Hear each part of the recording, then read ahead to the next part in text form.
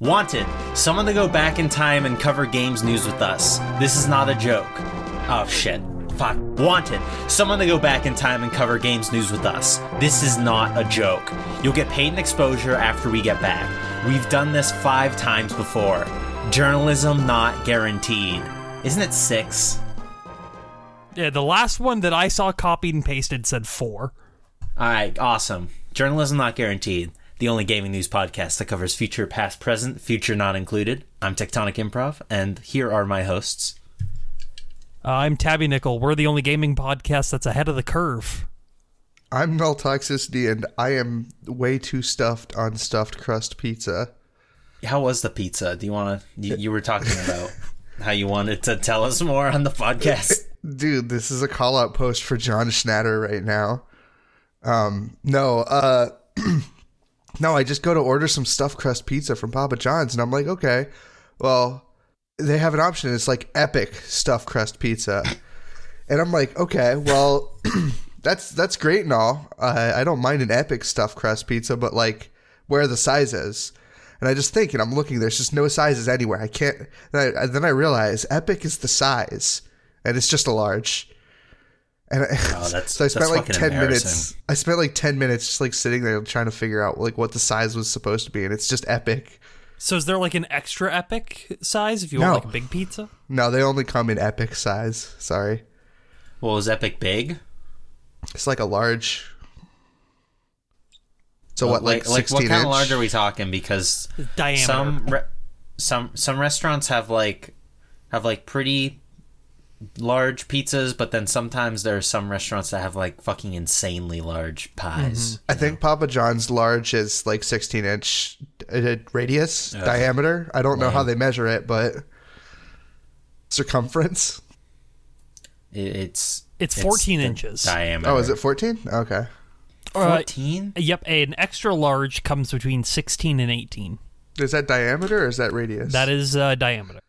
Okay. Radius would be half, so yep. Like half of 18 inches is like it's diameter is 7 squared. Okay, what's the circumference though? So I got a PS5. Yeah. Pog. Showed up in the mail on Monday. I as soon as I got into work, I got the email that my package from Walmart had been delivered. So I was a little pissed. But, you know, I can't really complain too much because, you know, it's there now. So I spent the whole day at work being like, just one more hour of work, and then I can go set up my PS5. And thankfully, it wasn't as bad as when I got the OLED, and it took me like an hour and a half to set that thing up because it's a video game console, so you just sort of plug it in and let it go. It's pretty cool. I can imagine you ran home, you plugged it in, you excitedly pulled out your no games and didn't play them. Yeah, true. At least the console itself comes with a game. Oh, what did it come with? I have Demon Souls though, so a game with heavy quotations. Wait, what's the game? Astro's Playroom. It is a glorified tech demo. Yeah. It's pretty fun. The thing is that like, you know, they has all these like little cameos of like the little Astrobot guys who are like pretty cute. They're like, some of them are dressed up as other like Sony or Sony associated IPs, and every single time I see one of them, I'm just like, man, Sony hasn't done shit with you in years and probably never will. Yeah. And just a little cynical, I guess, but like, come on, dude. I see Jumping Flash. It's like, what the fuck was the last time they used Jumping Flash? Or like Ape Escape. It's like, you fuckers didn't even publish Ape Escape 2 in the West. Suck a dick. Fucking annoying. Demon Souls is cool though. I spent an hour and a half trying to beat the first level of Shrine of Storms. You know, I still haven't touched Demon Souls, and I've had it since launch. I mean, I like it. Yeah, no, I like Demon Souls. I just haven't tried good Demon Souls. Hey, you have it on PS3, right? So you do have good Demon Souls. No, that one runs at like 3 frames a second. Runs at like 25, 30. It's 18 max. No, it's not. Yes. God, so annoying. It's like literally fine most of the time. It's literally fine 40% of the time. It's better when than you're the in areas Sega that don't have 32X. enemies. Yeah, see, it's better than the 32X. All right, My bad. And that's, You're right. And that's the bar we have. So that's kind of all. PS5, 32X, neck and neck. Pizza, Sega 32X. I think we can get into the news now. Yeah, right? I don't know when we started just talking about shit at the beginning of this podcast, but Well, it's just supposed to be it's the icebreaker section. Yeah. You know, you just Okay. sort of talk about stuff for a bit. extend the get runtime. Extend the runtime. We gotta hit 2.5 hours, guys. We have to. So we can run more ads. So when I listen to it at double speed at work, I have an hour lot time. Do you listen to podcasts at 2x speed?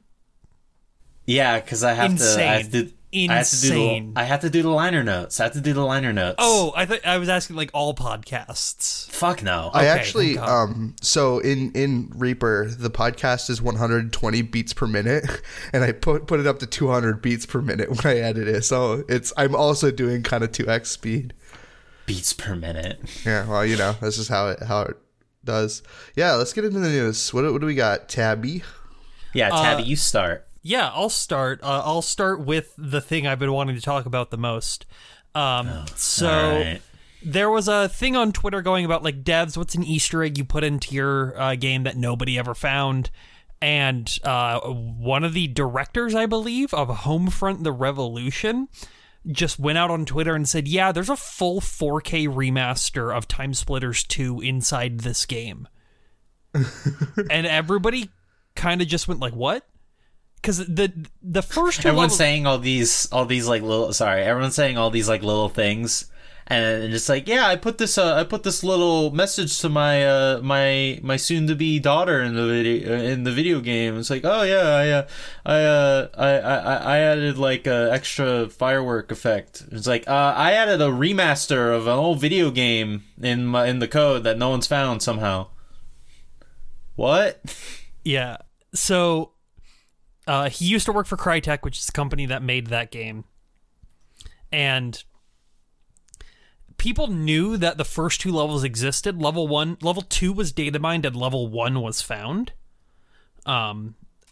So, and people just assumed it was like, oh, it's a little thing. Apparently, the guy or whoever put it in there owns the source code to the game, to Time Splitters 2.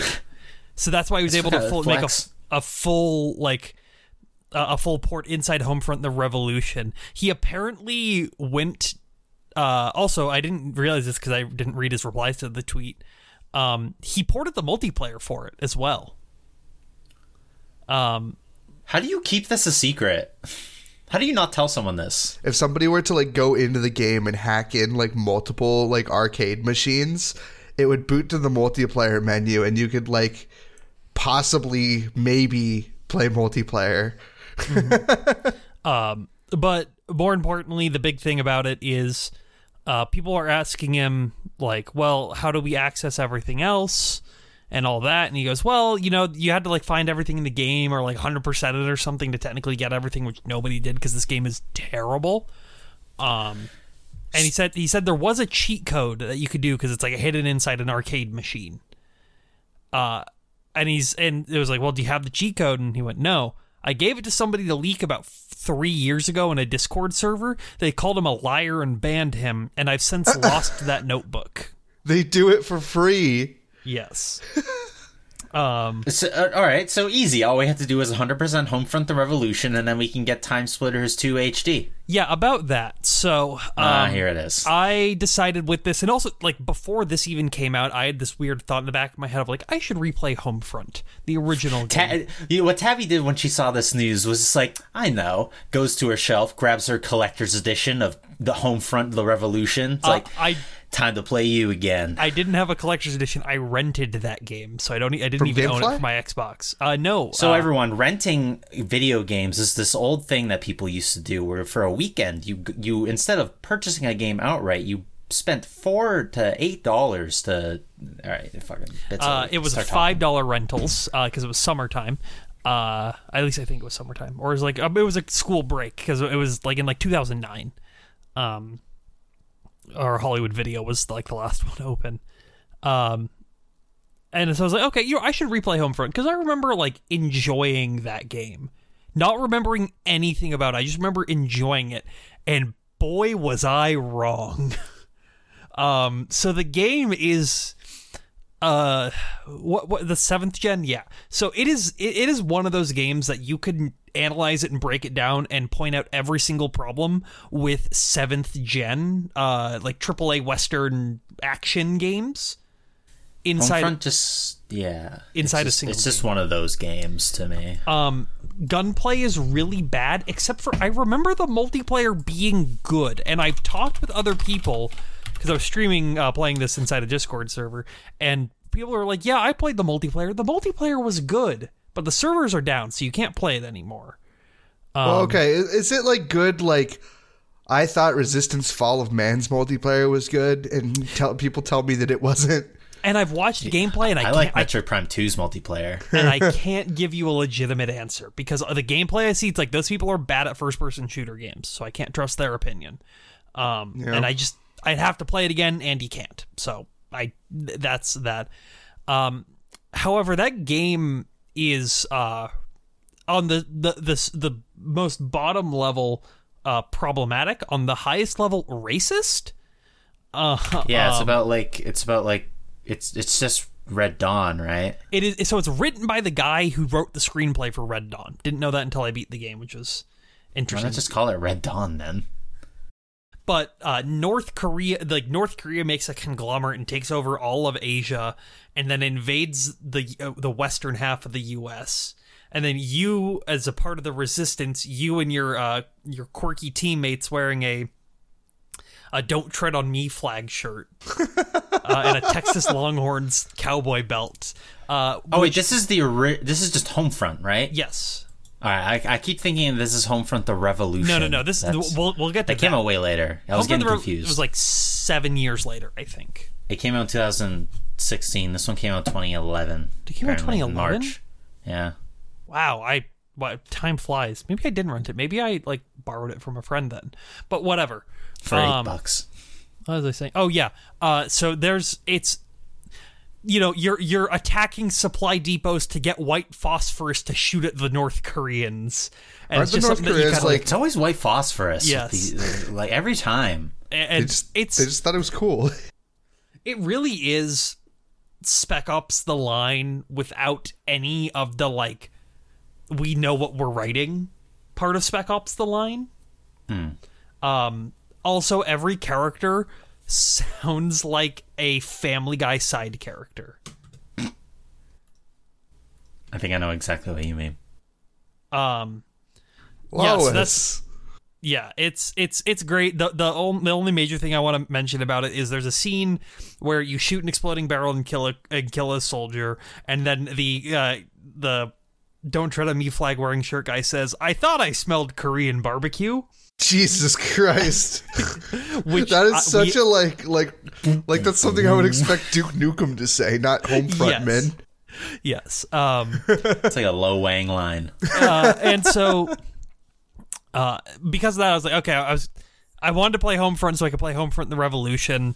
I went to play Homefront: The Revolution, and then I found out after playing it, or putting about 30 minutes into it, that it was, we don't have the access, you have to 100% it, because I was trying to play the time splitters for the podcast to see how it was, and I said, fuck it, and gave up.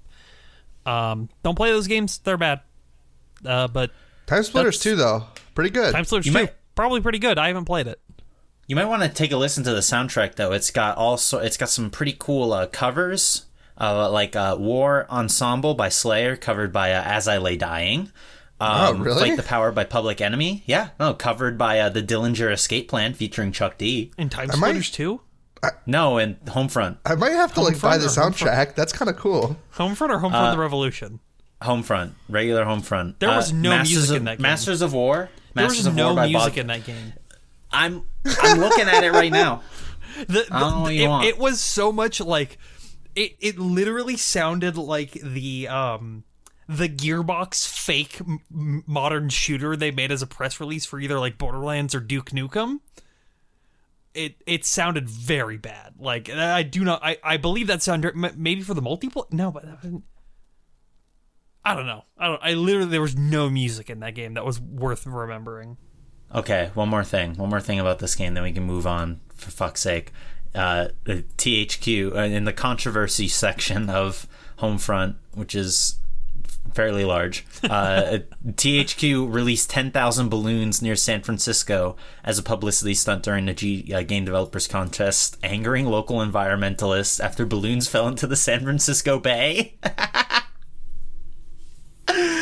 What? That's good, and it's banned in South Korea for obvious reasons, being racist. Yeah. Yeah. 7 out of 10 from Game Informer. Very cool. Thanks, Game Informer. That's GameStop's magazine, right? It's like a 4 or a 3. It was at the time. I feel like you have to take whatever critics say and just subtract 3. Yeah. THQ Nordic. Since we mentioned them, I'm just going to talk about this. It has nothing to do with THQ Nordic, actually. There is THQ Nordic news. Well, it's pretty quick though. They're just porting Destroy All Humans to the Switch. Oh, okay, that's cool. But Embracer Group kind of sucked up Gearbox, or finished sucking up Gearbox. The Atlas news from last week. Yeah. And I mentioned this in relation to THQ Nordic is because they own THQ Nordic. So I don't know what this means. It's like Randy Pitchford was, he's like, our team is incredibly excited about the opportunity we have now. Far from riding off into the sunset, we are now positioned to launch new IPs, do more with our existing brand, grow our base of incredibly talented team members, and capitalize on new opportunities in our mission to entertain the world. This is just a start. So, Randy Pitchford, I don't know. Did he take a role in Embracer, a leading role as part of this? Did anyone follow this at all? I couldn't tell you. I don't know. Okay. He probably maintains his position in the company in some way. I feel like if he didn't, then he wouldn't have accepted the buyout. Yeah. I feel like Gearbox is doing fine, or was doing fine. Well, weren't they having to get games published? Borderlands is published by 2K, right? Take-Two, right? Same difference. Same difference. Well, weren't they always published by them? Yeah, but Gearbox had some games that weren't, but all their big properties were being published by people who were taking more of the profits from them, I think. So I think. So you think that this could let them self-publish? So I think they're going to publish under the THQ Nordic brand, but it's going to allow them to retain more profits inside the company or something. I guess I should note that this is not necessarily this is a merger, so it's not okay. I was everything I was reading on it made it sound like it was a buyout, so that's why I was a little confused. You know how mergers are. There's always a percentage of bigger company is still taking more from smaller company, but it's still a merger. I don't know. But yeah, Randy Pitchford's going to be staying. We know that for sure. Embracer is just they just buy. They're in the business of buying developers. That's it. That's what they do. It's a good business. At least for the developers, it's a good business for them to get money from people. Yeah, we should start doing that, I think. Journalism not guaranteed games. JNG Games. Yeah. Challenge everything. Very good. We could be a household name. JNG Games. Warning. I think that's all I have to say about that, though. It's just this is money shifting hands, and I don't really. I guess it means that Gearbox will be doing new things. Whether they're good or not, time will tell. Fun note about Randy Pitchford: his personal company, LLC behind him, for legal trouble and stuff, is called Pitchford Magic LLC, and I just think that's very funny. Yeah, he's a magician. He also is the owner of Lootbox LLC. At least it's in the hands of a good guy like Randy Pitchford. That means no one else can take it. Exactly. True. I looked That's at how the that whole works. business web once, and those are the two things I Maybe remember now from that it. like they're under the same banner, THQ Nordic can release like Loot Box Remastered. What fucking... I mean, what games could they remaster that they haven't already? Because like they remastered Borderlands, they remastered Did they? Bulletstorm. Yeah, they did. It was like free or it was a free update on PC. It came free on your or a few Xbox. years ago. I don't know. I like Duke Nukem Opposing 3D. Force. I don't know. Duke. Randy pretends he cares about Duke. He doesn't give a shit. Duke about Nukem Forever remastered Oh yeah, they with they 1,000 new voice lines. Duke Nukem Forever. Just do it again. Duke Nukem Forever, but get Gianni as Duke Nukem. Duke Nukem Forever Infinity. It's an endless runner. It's a roguelike. It's a roguelike shooter now. Those are all the rage. Yeah. I think we can move on now. They could port Aliens Colonial Marines and fix that bug. The That one one bug of, that the one line of makes- code that fixes That makes the the game. xenomorph work. Yeah. Jesus Christ. Okay. Here's some cool stuff. The only reason I'm talking about this is because Journalism Not Guaranteed is not a big podcast. So me talking about this does not count as narking. Metroid Prime. What the fuck? Prime 2D, I believe is what it's called. Yes, Prime 2D has just released its first demo. I just heard about this, but apparently it's been in development since fucking 2004. It essentially sounds exactly... It's exactly what it sounds like. It's Metroid Prime, but in 2D style. I was thinking about playing this, but yeah, I've been kind of busy this week. I had to play my PS5 and all that jazz. Looking at footage, like, this shit looks insane. And the fact... Better play it and download it before Nintendo nukes it from orbit. So here's the thing: is that like everyone's gonna be like, Lamau, Nintendo's going to kill this. Why are you guys talking about this? They are not. There's no way they're finishing this. Like I highly doubt that the same team or most of the same team that was involved with this project since 2004 is even working on this right now.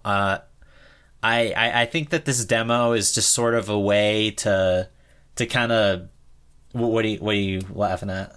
I was something later in the news. Don't worry about it. Okay, it's just sort of a way to pad out the like the resumes in a way. Get some eyes on the people involved in the project. Not to say that that's like necessarily a bad thing, but it's like it's probably... I can't imagine this going much further than it already has, and the fact, but which is fine because it's like this is a really cool proof of concept in general. Like the stuff that the fact that they managed to get the scan visor like working and not make it look like terrible is pretty crazy in and of itself. And the visors are such a important part to what makes Metroid Prime. So yeah, that's cool. That's all I gotta say. Right. Yeah, it looks pretty cool. I'm like looking at it now. I don't know anything about Metroid Prime, but yeah, this is super cool that people are working on this. I hope they do finish it. I remain optimistic. It'll get sniped by Nintendo. But also, now it'll that get it's even sniped by out there. Nintendo. We're going to have to call it something else, like PM2D, PMP, Project MP. Meadroid 2D. Yeah. Cool. Yeah. You got anything for us, Tabby? Yeah, I've got a couple things. Do you want to talk about the fighting game stuff? You want me to just break all that down? I want to talk about Balan Wonderworld. Hey, I said it right. Yes, we do. I thought I called it Wonderland, but no, I said it right. So Balan Wonderland. God damn it. You did that on purpose. Shut up. I didn't. I swear. It's just the problem is that his name's fucking Balan. So like you want to say Balan Wonderland? Yeah, that's why. Fuck you, Yuji Naka, you son of a bitch. Well, I'm Yuji kidding. Naka might not be making any more video games, because it debuted at under 2,100 copies in Japan. That's a small amount. I can't think of a video game that sold that low before in a while. Like Sticky Balls for the Gizmondo, I believe, sold 20,000 total in its lifetime. 20,000 for the Gizmondo. So. This is for the Nintendo Switch. It is also, I believe, the 4th worst reviewed Switch game of all time. Yes, it is only beating out Ultra Off-Road 2019 Alaska Bounty Battle, which I didn't even realize that game out. I played that game at EVO like 4 years ago and it was bad, so I'm surprised. I have a poster from it. And Vroom in the Night Sky, which I think Vroom in the Night Sky is legendary. Is that like a Nights game? No, it's it's like a 2D shmup where you play as a witch girl. But it came out very early. Yeah, you're like, oh, sounds cool. It came out very early on the Switch, like I think like the first month or so, and it's like, look up footage of it sometime. It's fucking terrible. It's got a 17 on Metacritic. 17? Yeah, it's like a Tuhu kind of. That's fucking rough. Yeah, shout outs to Jeff Gerstmann on Twitter for saying Battleland Wonderworld has near lethal levels of your friend imported this PS2 game for like $110 and is going to convince themselves that it's the best game they've ever played, and you're never going to stop dunking on them for buying it energy.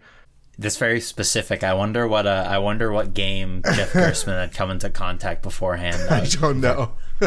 Made him feel that way. Just to put it into a little bit of perspective, because this game was like being pushed by Nintendo pretty hard. It's being pushed in general. It's being like pushed Square in general. Enix showed it a lot. Monster Hunter Rise debuted at like 3 million copies in opening weekend. Like, one thing you can't put against, you cannot blame Square Enix for this game failing. They tried their fucking hardest to shill this game. You can blame Yuji Naka for it. It's 100%. Like, it is just a bad video game that also causes epileptic seizures. Yeah, they patched those out, but yeah. Fucking, well, that's... when I found out that the developers of this game, Square Enix is publishing it, but Yuji Naka got Arzest to publish it. Creators of such legendary games like Yoshi's New Island and Hey Pikmin. I knew this game was fucking doomed. What are either of those games? What is Hey Pikmin? It was the 2D Pikmin 3DS game. You never heard of it? No. Yeah, it came out in like 2016. It wasn't good. The and Arzest, which I believe used to be Artoon, but they just like changed companies. They fucking have been in charge of like the Yoshi series for years. They're the bane of my existence. Did they make Yoshi's Cookie? No, they didn't make Yoshi's Cookie. They made Yoshi's Island DS, and they made Yoshi's New Island, both aggressively mediocre Yoshi games. And when Yoshi's Island, imagine you're me, a guy whose favorite video game like ever is fucking Yoshi's Island, and has to deal with the rest of the series being aggressively mid ever since. The new ones by Good Feel are good though. It's okay. I'm a Kingdom Hearts fan. I get it. Every game has been aggressively mid since 2002. Yeah, but none of the Kingdom Hearts games were as good as Yoshi's Island. What about Dream Drop Distance? So no, what news you got? News? Did we do that? Platinum put out a trailer. It was a game called World of Demons. And as I'm watching the trailer, I'm like, wow, this is looking pretty good. This is cool. This art style is very fresh. I enjoy this a lot. And then, as I'm watching the trailer, it pans out to show the game on a phone screen, and then it says Apple Arcade. The future, shit, man. The future is in phone gaming. I'm sorry. It just is. The future isn't waiting for phone games to get ported. I mean, shit. First Fantasia, now World of Demons. Apple Arcade's kind of sick, though. It's got more games than the PS5. I'm like at the point where I'm just like, do I buy an iPhone to play video games? No. Is that the new console? May surprise you. You'll never get me alive. But no, this game looks really cool. If there are any fucking Apple gamers out there, I guess this is for you. Swell. Yeah, I saw some footage of it. It looks pretty cool. It kind of reminded me of Okami. Mm-hmm. Yeah, no, it's got like a very like painterly like art style, very like thick lines, very like Japanese, and it looks awesome. Yeah, looking forward to playing this whenever it gets ported. What's up, Tabby? Do you think it runs better on mobile than like any of the Switch ports of Platinum games do? Have you ever played Bayonetta on the Switch? No. Get owned, first of all. Second of all, those games run fine on the Switch. I played Bayonetta once, and I said this game's not good, and I put it down. Yep. Anyway. Hot take, Tabby. But it ran good, right? You played it, and it was like, it runs good, but it's not a good game for some reason. All right, fuck it. What? Don't answer that. I want to talk about Castlevania Resurrection, because this is cool news. Yes. So on the 5th of April, some guy managed to procure an alpha or like prototype of this Sega Dreamcast game that was unreleased called Castlevania Resurrection. I don't really know too much about about this game's like history or anything. I believe you were supposed to play. It was supposed to you're supposed to be able to play as Sonia Belmont, who was I believe she was in Castlevania Legends 3, which is like the Game Boy one. And then there was like supposed to be a new guy who was also involved. It was one of the 3D kind of Castlevania games that were around at the time, like the Castlevania 64. It was gonna sort of play like that, so it wasn't like a side scroller game. But it was canceled, and now we have some sort of build of it floating around, which is cool. Kinda. And it's currently on auction. Is it? Did you? So actually, yeah, I can jump into that. Yeah, go ahead. So, Pandemonium Games makes friend of the show, makes cool videos. Go watch him. I think he reviews every Sega Saturn game. He's like the cousin to Repstugog, or I guess Repstugog's the cousin to him because he's been doing this for a long time. Yeah. I was gonna say he's been doing it much longer than me. We love your stuff. Yes. Come on the so podcast. he wrote an article about this all on Sega Saturn Shiro, because this is a podcast network. Are they a podcast network? Yeah, okay. They are. I don't know much about it, but that's besides the point. Look at you have the photo of you holding the Sega Saturn photo. It's like you were meant for it. It's all my cred. That's all I need. Yeah, a video was uploaded like April 4th, right after we recorded last week's, a little after whatever. And then everybody was like, hey, dump this game so we can have it and that people can see it and figure out like what it all was. And he's like, okay, put it on eBay. So he had put it on eBay at $1 because he's like, I don't know what this is worth. I hope it goes to a collector who likes Castlevania as much as me, knowing that he had big money on his hands potentially. It reached over 20K on the eBay biddings for it. Yeah. Which is most likely in those cases not places like a video game history museum or any archivist backing up. That is going to a private collector who's going to keep it in a lockbox. Yeah, which is very sad because it's generally it's not even on a cartridge. It's on a disc. Disc rot is like a very serious thing that cartridges when they die they can still theoretically be fixed. But not something like this. Especially with older CD-based games. Yes, especially with the GDRs.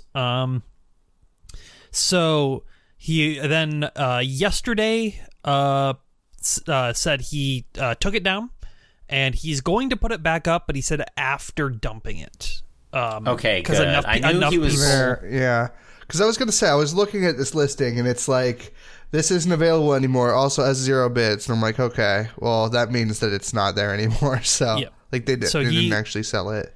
He took it. He took it down. We haven't heard anything today, as far as I'm aware, about it. So hopefully, actually, as of today, it was taken down today. So he put up yesterday saying, "Yes, I'm going to take it down, and then we're gonna dump it and put it somewhere."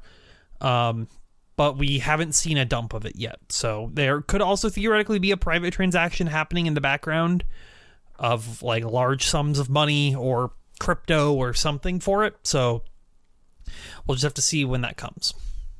Yeah, maybe one of the avid Dreamcasters on this podcast could play the dump if it comes out and see what's good.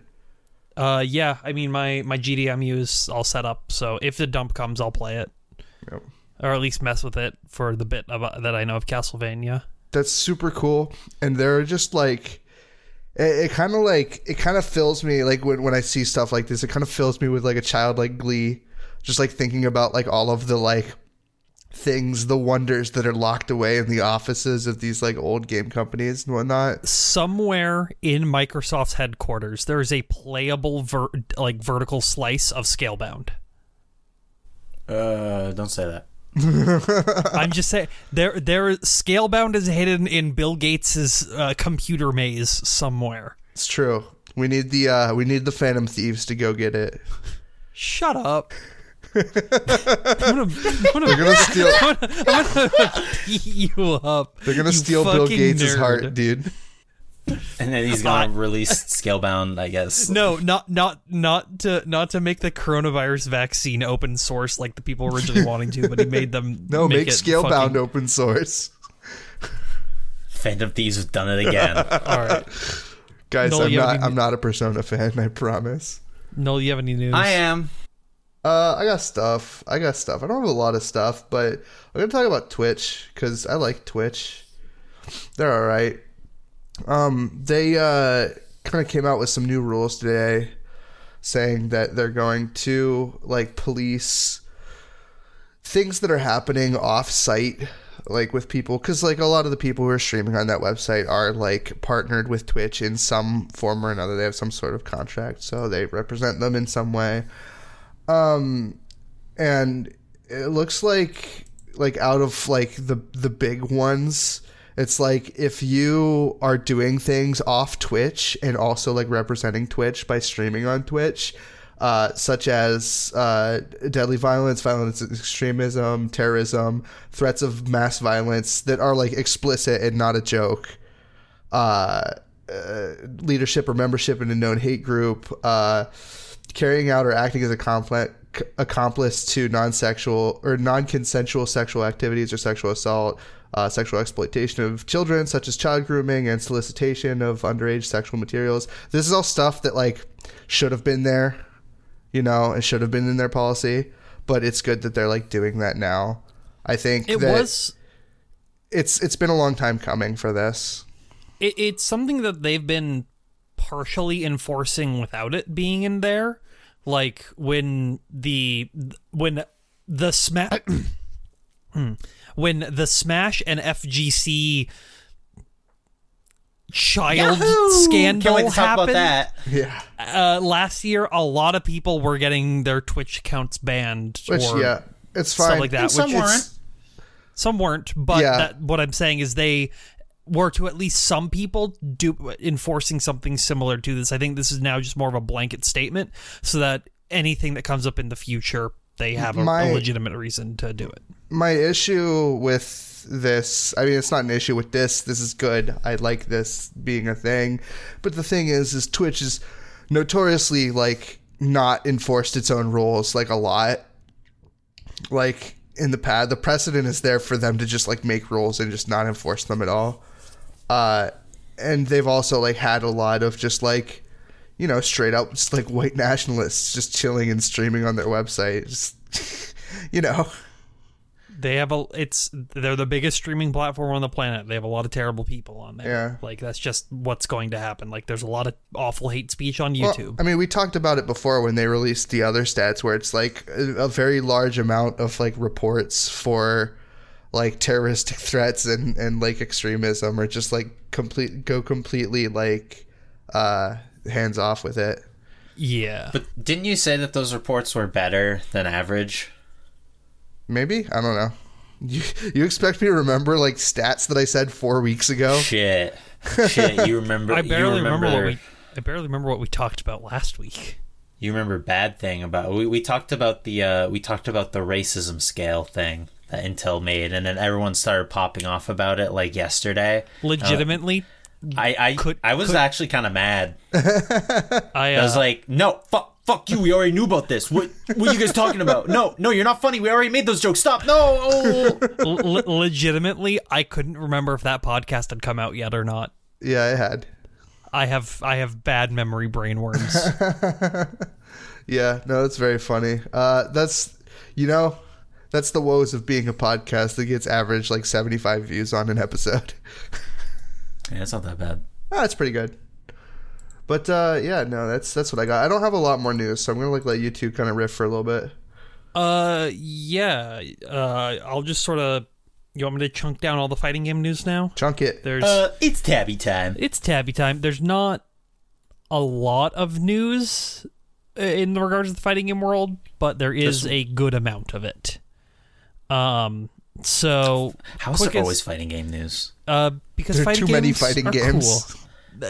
Yeah, we need to stop that. So, Virtua Fighter 5 got leaked onto some foreign ESRB equivalent. I don't remember which one. Remastered, right? Because they were already on to 5. Yeah, so it's going to be a port of the PS3 version of Virtua Fighter 5, which currently the only way to play Virtua Fighter 5 on modern systems is by playing Yakuza 6. I'm sorry, that's funny. And playing it in the arcades. Does it have GGPO, though? We don't know. They assumedly. I was talking about in Yakuza. No. Could you imagine if like the Yakuza version of Virtua Fighter had like functioning online and everything, and people just bringing their copies of Yakuza to Evo? Because there was this whole Virtua Fighter esports push like 6 or 8 months ago that just went nowhere. Like it had a trailer and then nothing. But if instead of making Virtua Fighter 6, they put those resources into Virtua Fighter 5 with rollback. Fuck yeah, let's go. Let's run it. Isn't the project literally called like Virtua Fighter Esports? It is called Virtua Fighter Esports, yes. I remember hearing about this. That was pretty funny. So that's all that. Street Fighter 5 had their spring showcase a couple days ago. Unfortunately, nothing as cool as it's a banger, a Hadouken banger was said this time. I think Steve Aoki from the winter update. Justin Wang was on the shut up Street Fighter podcast. So they showed off Oro. Justin Wang's never coming on the podcast now. Nope. They showed off Oro and Rose. Rose had a full in-depth breakdown. Oro only had minor stuff because he's still in development, but should be released soonish, probably in the next quarter. Seems neat.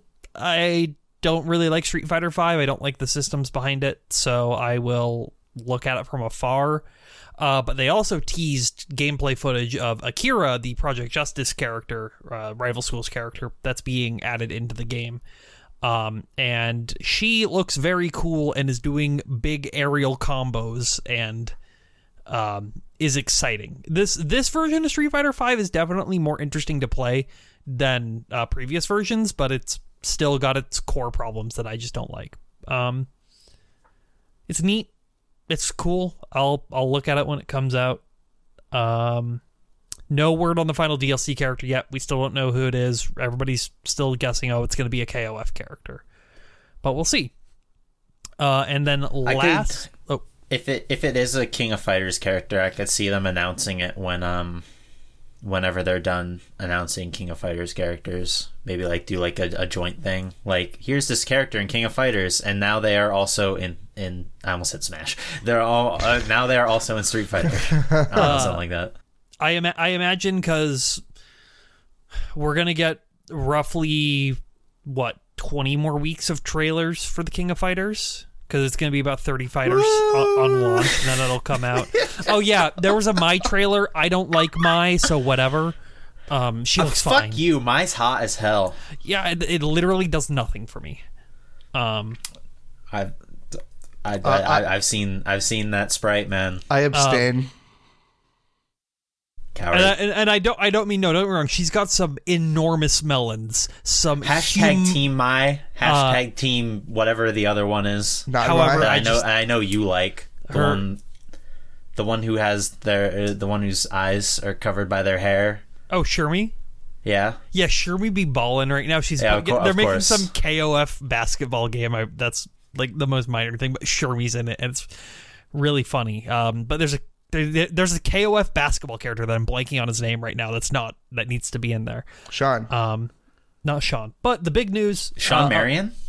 The big news of the week for fighting games is the Guilty Gear Strive, what was supposed to be the release developer backlog, but is now the backlog before the release.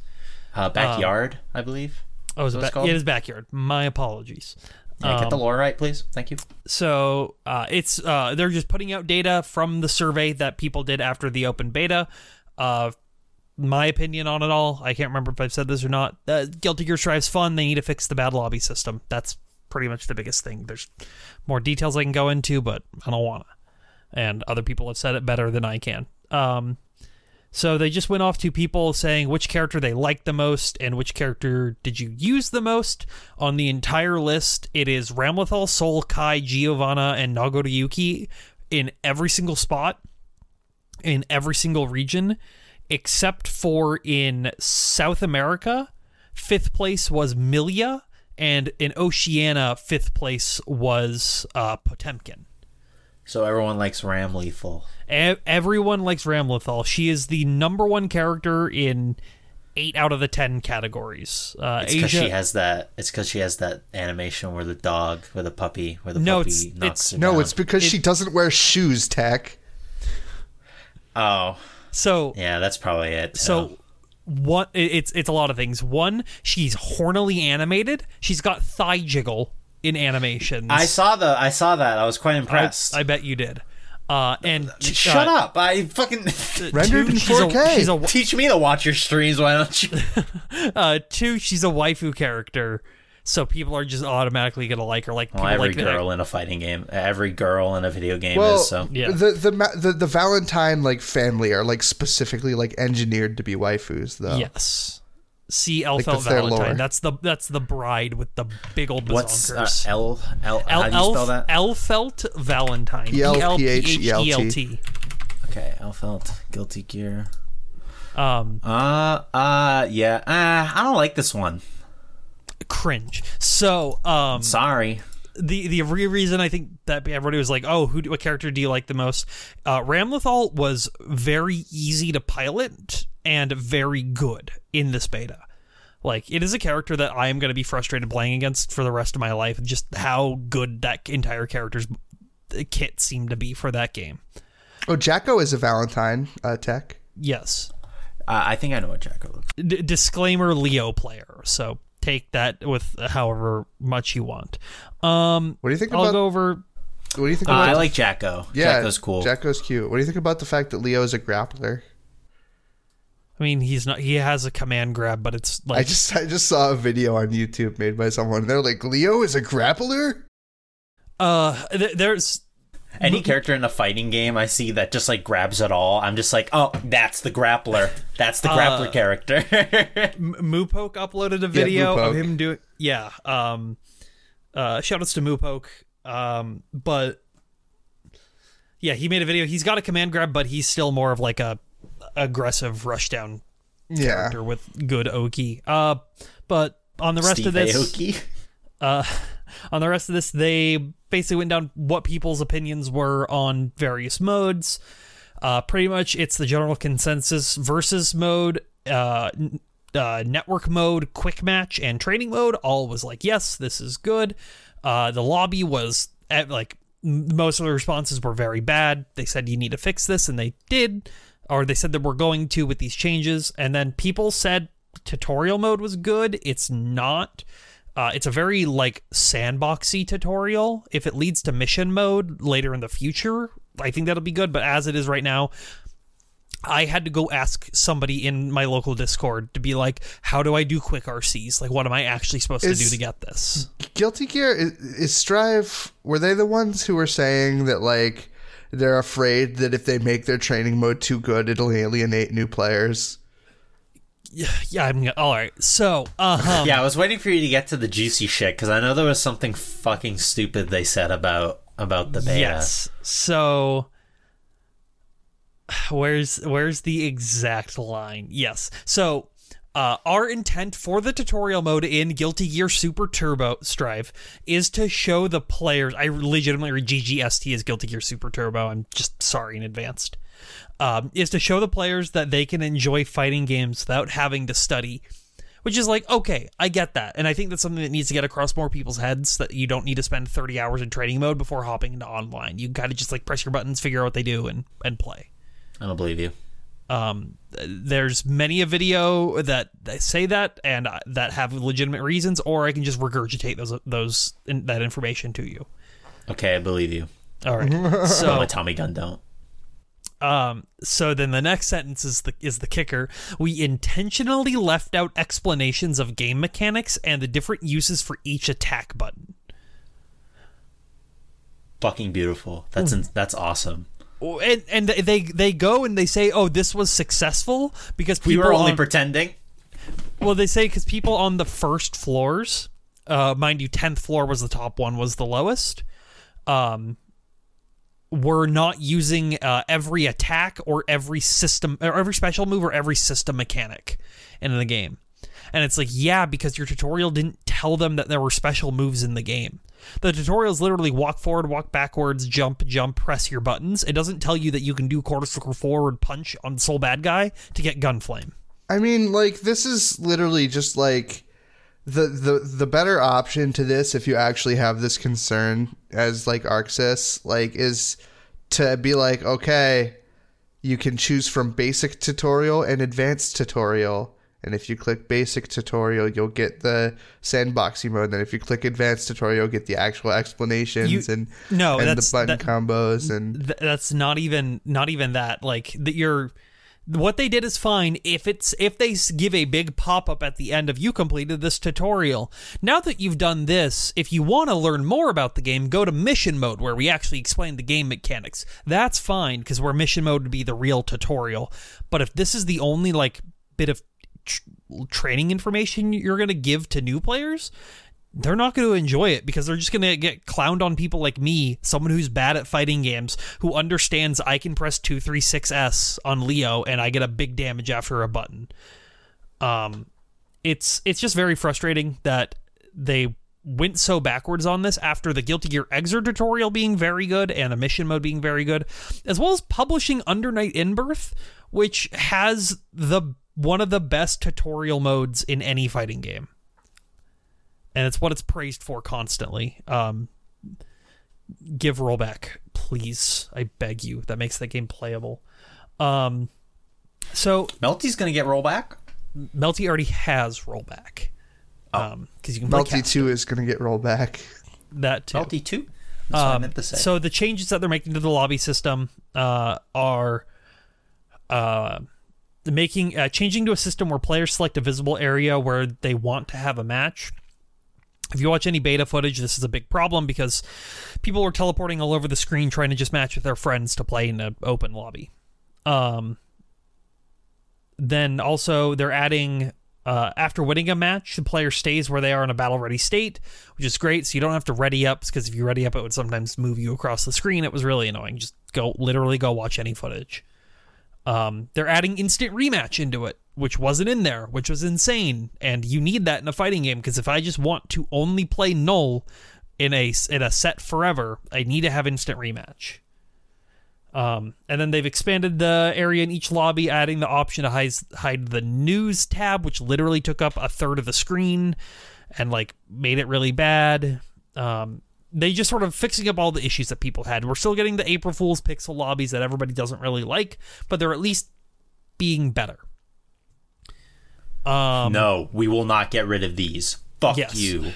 It's taken 5 developer surveys to get to that point. It's insane. We don't like it. How about now? We don't like it. How about now? We don't like it. How about now? We don't like it. How about now?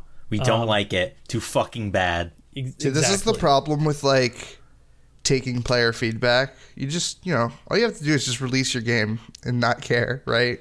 And then move on to the next one. I'd respect that. I respect them being very transparent, though. I like that, especially from a fighting game dev, like being able to... Transparency, overrated. Yeah, but transparency also gets like weird nerds on Twitter to like at you and be like, "What? You ruined my life, ArcSys. What the fuck?" Yeah, but I'm a weird nerd. To be fair, Arxis did ruin my life. Is there any other fighting game They news? ruin my life every week. Yeah, I'll go over everything else really, really quickly.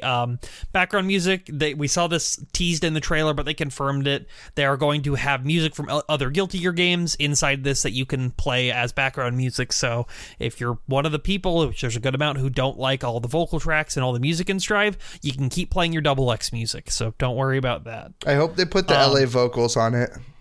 I hope they put the Korean OST on it. That's all I want.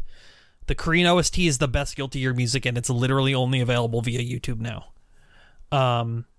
They went over 4 things, the 4 biggest complaints people had about the beta. Damage is too high. They said, we're going to reduce it a bit, but high damage is part of Guilty Gear, of Strive's ideology and what our design is for the game, so it'll still be high. We Sam show now. Which is whatever, Okay. but... I mean, it's fine. I don't actually mind it as much as other people seem to. Once you got used to it, it was fine, but there was a bit of an issue originally getting into it. People liked the Roman cancel system, but they felt limited by meter use because there was no 25 meter option in this game compared to YRCs or FRCs, yellow Roman cancels or fast Roman cancels. I think that's what FRC stands for. In Xrd and plus R, respectively, or double X specifically. Just manage your meter better. Well, they actually said they're going to be increased. Well, it was like there was times I would play games that's like, oh, I didn't even get a chance to use a Roman cancel. So they're increasing meter gain on both sides. Oh, that's interesting. Which is actually pretty cool because that will make like gameplay more explosive, and I think explosive gameplay is like very good. Especially with everything being tied to Roman cancels now. Like there's dead angle attack is a Roman cancel. Burst is the only thing that's not, but it's cool. It's interesting. I like it. Roman cancels are very strong in this game, so we'll see how it goes in a month, 2 months when it releases. Jumping is too strong. Yes, it was. You didn't have to spend meter to air block. It is very strong in this game to just jump anti-airs. You didn't get a lot of reward. It sounds like the fighting game for me. No, because you're just gonna if someone knows that they're just gonna keep jumping on you, and there's not much you can do about it. Oh, but I jump. Yes. So they said they're gonna make changes to that. People are guessing it's gonna be they're gonna make rewards for getting anti-air stronger, and then make some moves air unblockable. But we don't know. That's just what people are thinking. Get rid of the infinites. There are infinites in the beta. They were pretty easy to pull off. They said that they wanted to reduce the amount of loops you could do, but not take them out entirely. So we don't know what that means. We'll see from there. Well, wait a minute. Isn't there that thing in Strive where if you like have someone cornered against the wall, it breaks, and then you go to a different area? Yeah. How do you do infinites with that? It's because the infinites were side swapping you. All right, cool. Thanks. Yeah. Thanks, Rex. That's very cool. It's go look up the Soul Bad Guy Volcanic Viper. I don't remember what move it was. It wasn't Volcanic Viper. He does an infinite where it's literally hit button, special move, hit button, special move, hit button, special move. Last thing that I want to talk about, or last 2 things. They're doing a second open beta. Woo! We all expected that. Probably end of this month, beginning of next month. Rollback netcode worked great. They say it worked great. It was on 1 fixed frame. Shocking for how good those connections were with 1 fixed frame.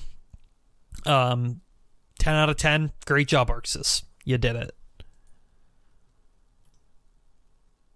And that is all the fighting game news. And that's the news. No, we still got fighting games, but not the entire news. We got because we got to talk about Xbox. And you see, Xbox has been trying to. Microsoft has been trying to get into Japan for years now, and they've tried all sorts of different things. There's that one ad where I didn't get to say this. I didn't get to say this last week, but Happy Easter, Xbox.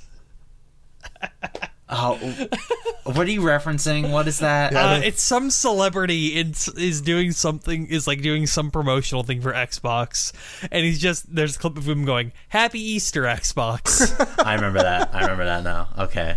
I thought this was going to be more fucking fighting games. I'm going to fucking blow my brains out. It's Usher. It was Usher. That's who Thanks, it was. Usher. Thanks, Usher. And Dance Central 3. Okay. So Microsoft's been trying. First of all, happy Easter, Xbox. Second off, they've been trying to get into the Japanese market for fucking ever. They've tried all sorts of different stuff. Nothing seems to really work because, who could say for sure? Well, no one really knows why. But they're trying a new strategy this time involving everyone's favorite new fad on YouTube, VTubers. So Microsoft has hired Shishiro Botan and Himemori Luna to advertise Xbox Game Pass in Japan. I've heard one of those names before. Okay. I believe I've heard of Himemori Luna. I've never heard of Shishiro Botan. I have to mention that they literally got like the worst girl. Like the little pink-haired shit with the crown is like one of the most obnoxious. I think that's Botan. Oh no, Yeah. that's Himemori Luna. No, Oh, no, is that? No, she's the little like princess character, and I want to smash her teeth. I want to like Jeez, guys. I want to like punt her like. No, I'll literally. have to ask Nate what he thinks of these. Shishiro Botan is one that people like, and apparently she's like really good at video games. Like that's her gimmick, is being good at video games. So That's an interesting gimmick. She seems like she's one of those like mommy VTubers. It looks like. Yeah, I don't want to talk about VTubers. And Luna is Yeah, the opposite. Luna is like a tiny gremlin child demon that I want to kick. I can. They're really trying to go for both markets here. They're really covering all their bases. But I guess Corona was too expensive. They should have gone with Corona. Probably. She's the one I like. She is probably name too any other expensive VTuber though. right now. Gorgura. Okay, Gargura. I don't like Gorgura though. I like Gura. Also, peek of me. how are we calling VTubers new when gorillas were VTubers the whole time? True. I don't. You know what's funny is years ago, Funk, who is this TF2 YouTuber, he does just like general gaming stuff nowadays. Like years ago when he streamed, he would stream with the fucking VTuber. Yeah. This was and like Kizuna AI has been around for for years now.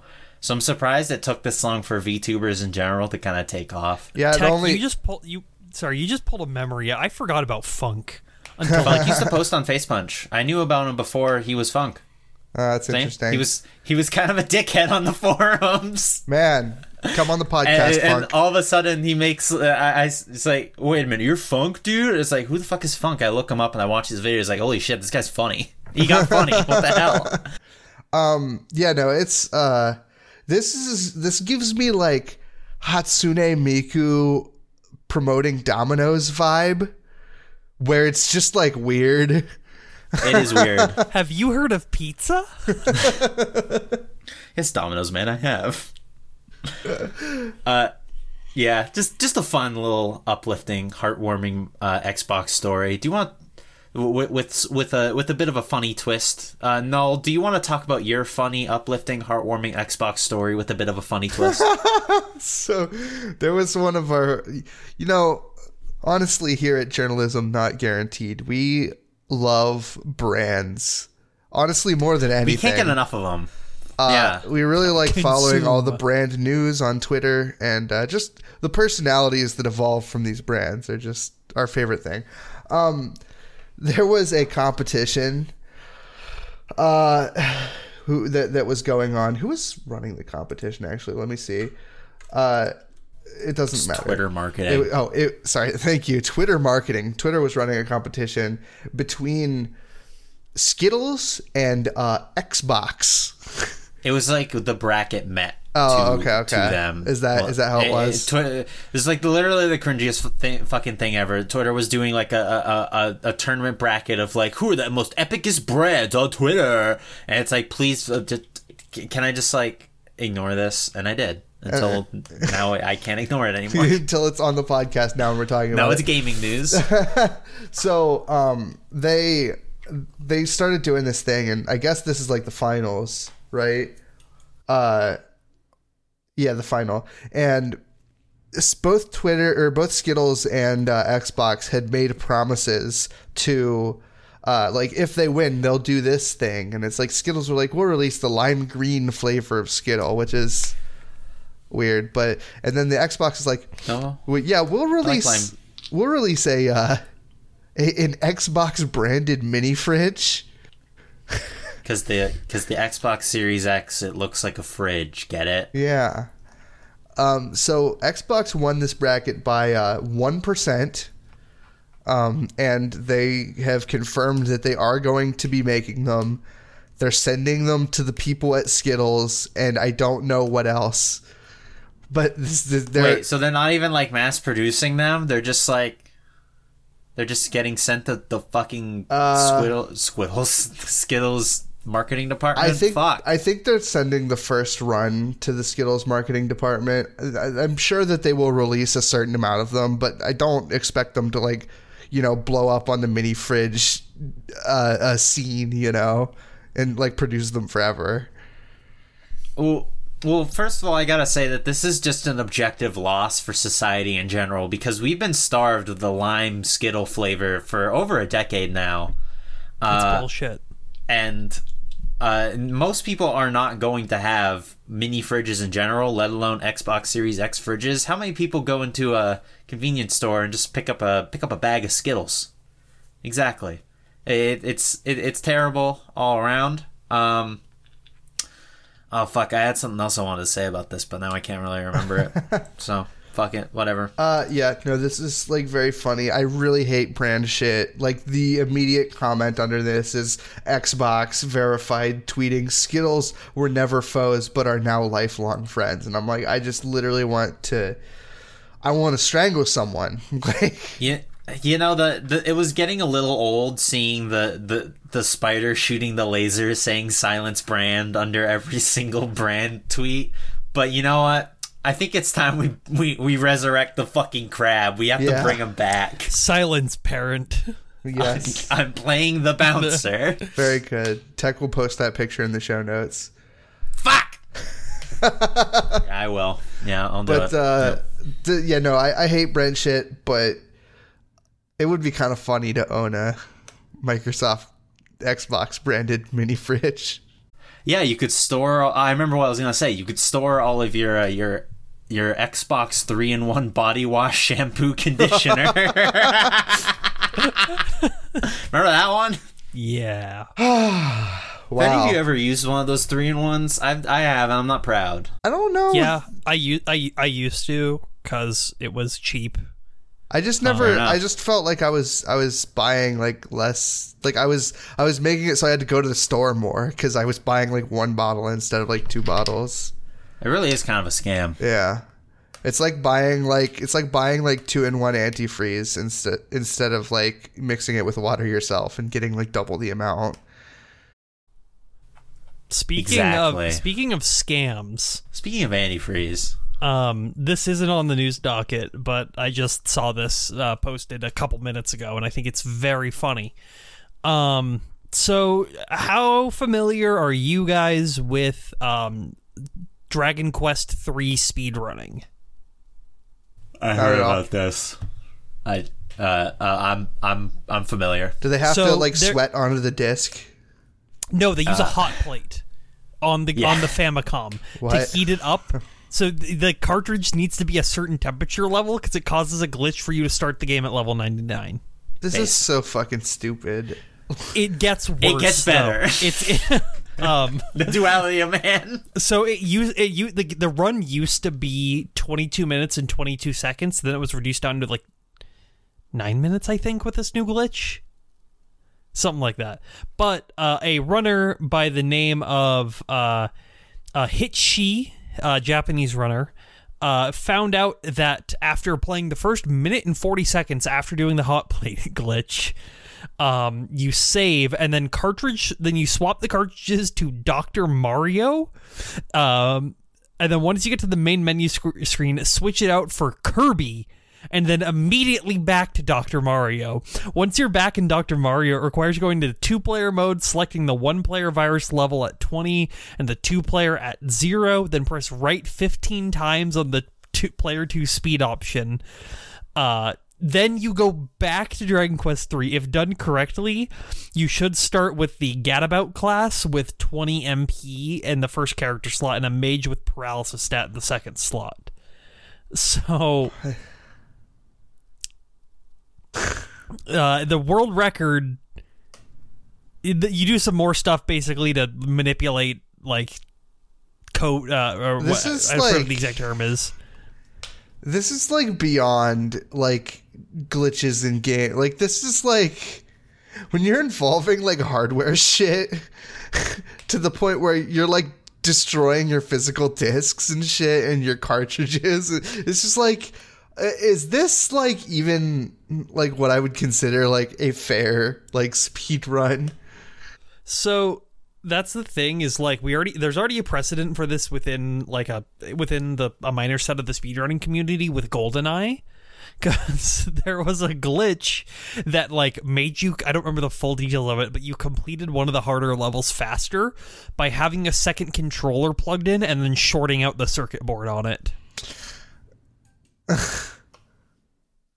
What do you got to say, Tech? What else is there? There's nothing else to say. There's really nothing else to say. The speedrunners are fucking psychos who somehow figure out how to do this shit because they I don't know. It's almost as passe to say that like how they come up with this, but like how the fuck they come up with this? How do you know to do this?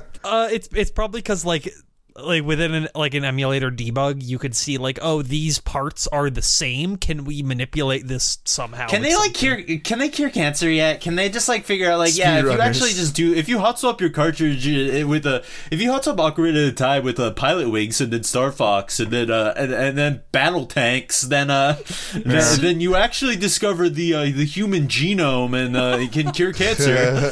I just speedrunner BLJs to cure cancer. My only thing that I have to say about this is that I don't like there's only a finite amount of these carts in existence, and I don't like speedrunners buying them and destroying them for clout. At least it's a Japanese copy of Dragon Quest III. What's that supposed to mean? Is that there's a lot more of them than there's English copies. Yeah, but that's true now. Okay, what about in 10 years? Well, after the hot plate incident of 2024... we'll find out. It's the same. I feel the same way about like cartridge tilting. You know what I mean? It's like you get a little tilted. What about cosmic rays? What's that? That's the there was this one Mario 64 speedrun where he like teleports up a wall and nobody can figure out why it happened. Yeah, and that's the only logic. Sure. Yeah, he had like a $1,000 bounty to figure. I think he still does. Yeah, because you can't replicate it. The only way people have said is that it was literal cosmic rays from space that altered the game somehow. Somehow that didn't make it onto the Mario 64 iceberg. Yeah. That's awesome. Fucking hell. Yeah, that's cool, I guess. It's neat. It's all right. I'm gonna go into the tectonic horror corner, or just the journalism not guaranteed horror corner, because we're gonna after I say my news, we're gonna spin off into Tabby's news that is horror some terrifying news. Yeah, get your shit and pants on, everyone, because Deadly Premonition 2 is coming to PC. Yeah! Deadly Premonition, lol. Anyone who's played Deadly Premonition 2 is gonna lol right now. Wait, after I said that. Don't you actually like this game? Okay, so I have a complicated relationship with Deadly Premonition 2. I was thinking about how I was gonna say this on the podcast today. Actually, this is the news I thought about the most. I don't hate it, but however, it is like at least not. It's not even half as good as the first one. It is pretty bad. I'm gonna say it's kind of a bad game. It basically, like, little mini review. It doesn't have nearly as many like endearing characters as the first game. There's also just less of them. The plot just sort of happens, and also it feels incredibly rushed, like near the end or so. The ending itself, I think, is fine. The ending, most of the ending is fine. Like where the characters end up, I like, just as in like it doesn't ruin anything. But a lot of a lot of the story stuff is like really strange. I don't know why they did it, and the gameplay itself. So the gameplay itself, like not everyone, but a lot of people know that like the combat and deadly premonition was kind of added in at the request of the publisher. So like the game originally wasn't going to have combat. So as a result, we have mid Resident Evil 4 style combat in the first game. So you'd think that like, oh, it's a sequel, so Suiri doesn't have to put combat in it anymore because he's got the clout. Well, they fucking put combat in, and it's worse. The combat is worse in the second game because instead of having a suite of weapons that York can use, he has one gun. Admittedly a pretty cool gun. It's called the Psycho Gun, and it's literally a. I'm not joking. It's a finger gun, like so, that is like turned into like trees and branches when he goes into like the vortex world or whatever. That's fucking awesome. It's fucking cool as shit. The problem is that it feels like shit. The problem is that it's in Deadly Premonition too. The problem is that it's in Deadly Premonition. They need to make a figure of York with the Psycho Gun. I need it. I need it so bad. So, Tech, everything you're describing about Deadly Premonition 2, the only thing I know is it runs poorly on Switch.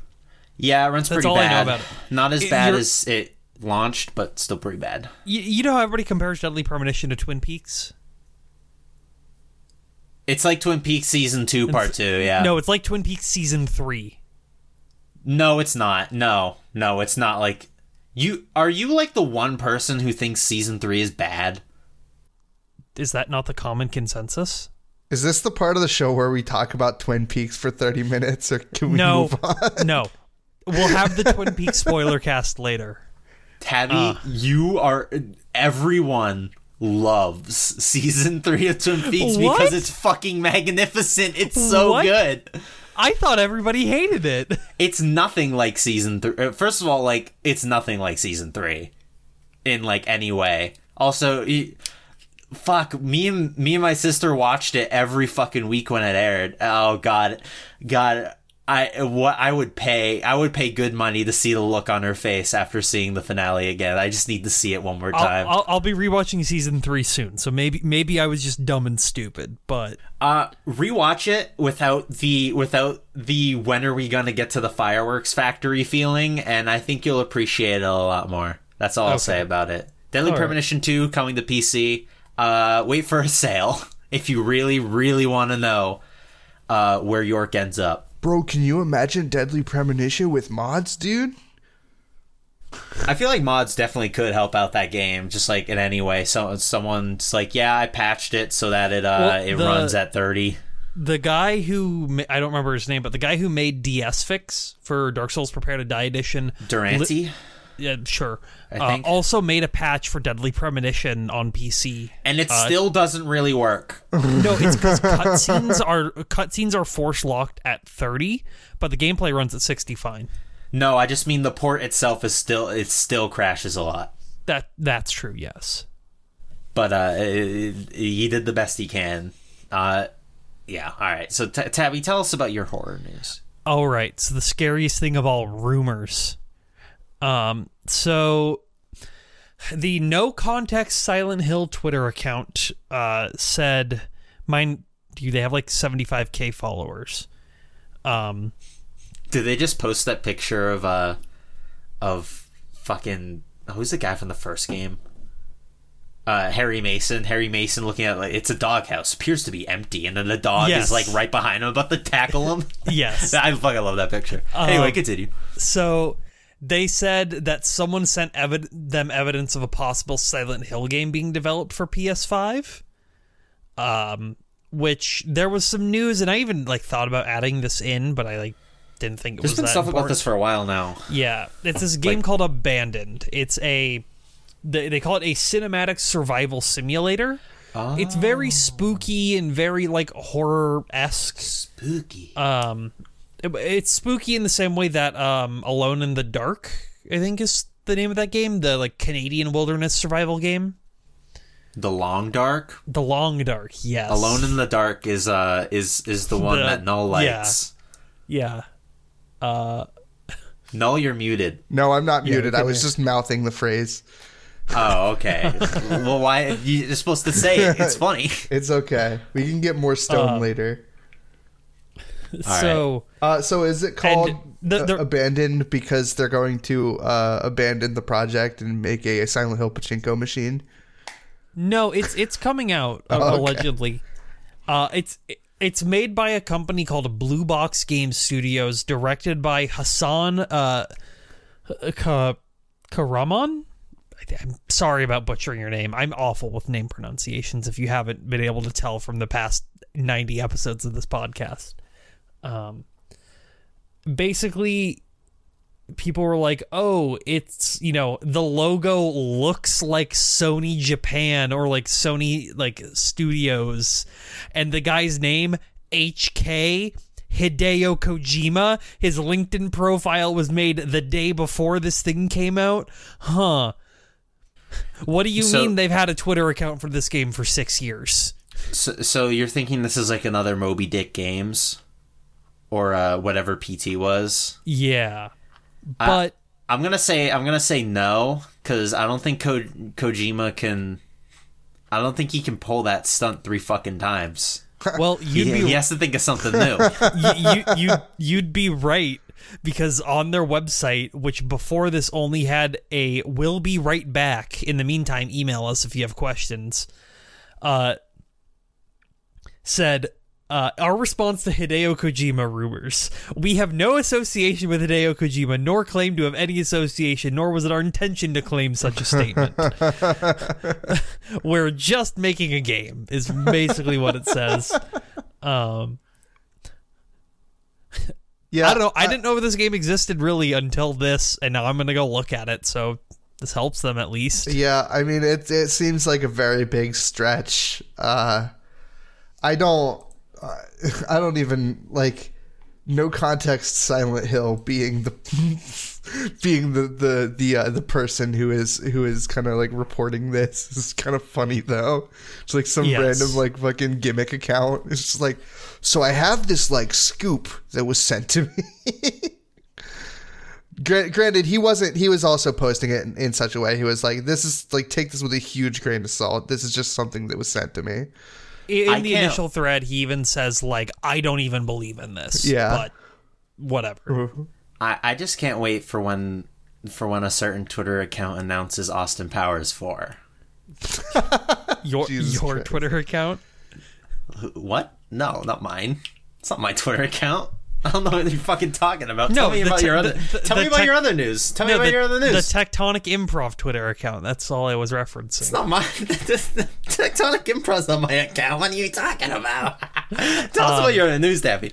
So the other somewhat spooky news is, I was actually going to talk about this last week, but then looking into it, it didn't seem real. So I was like, okay, I'm just not going to talk about it. You didn't?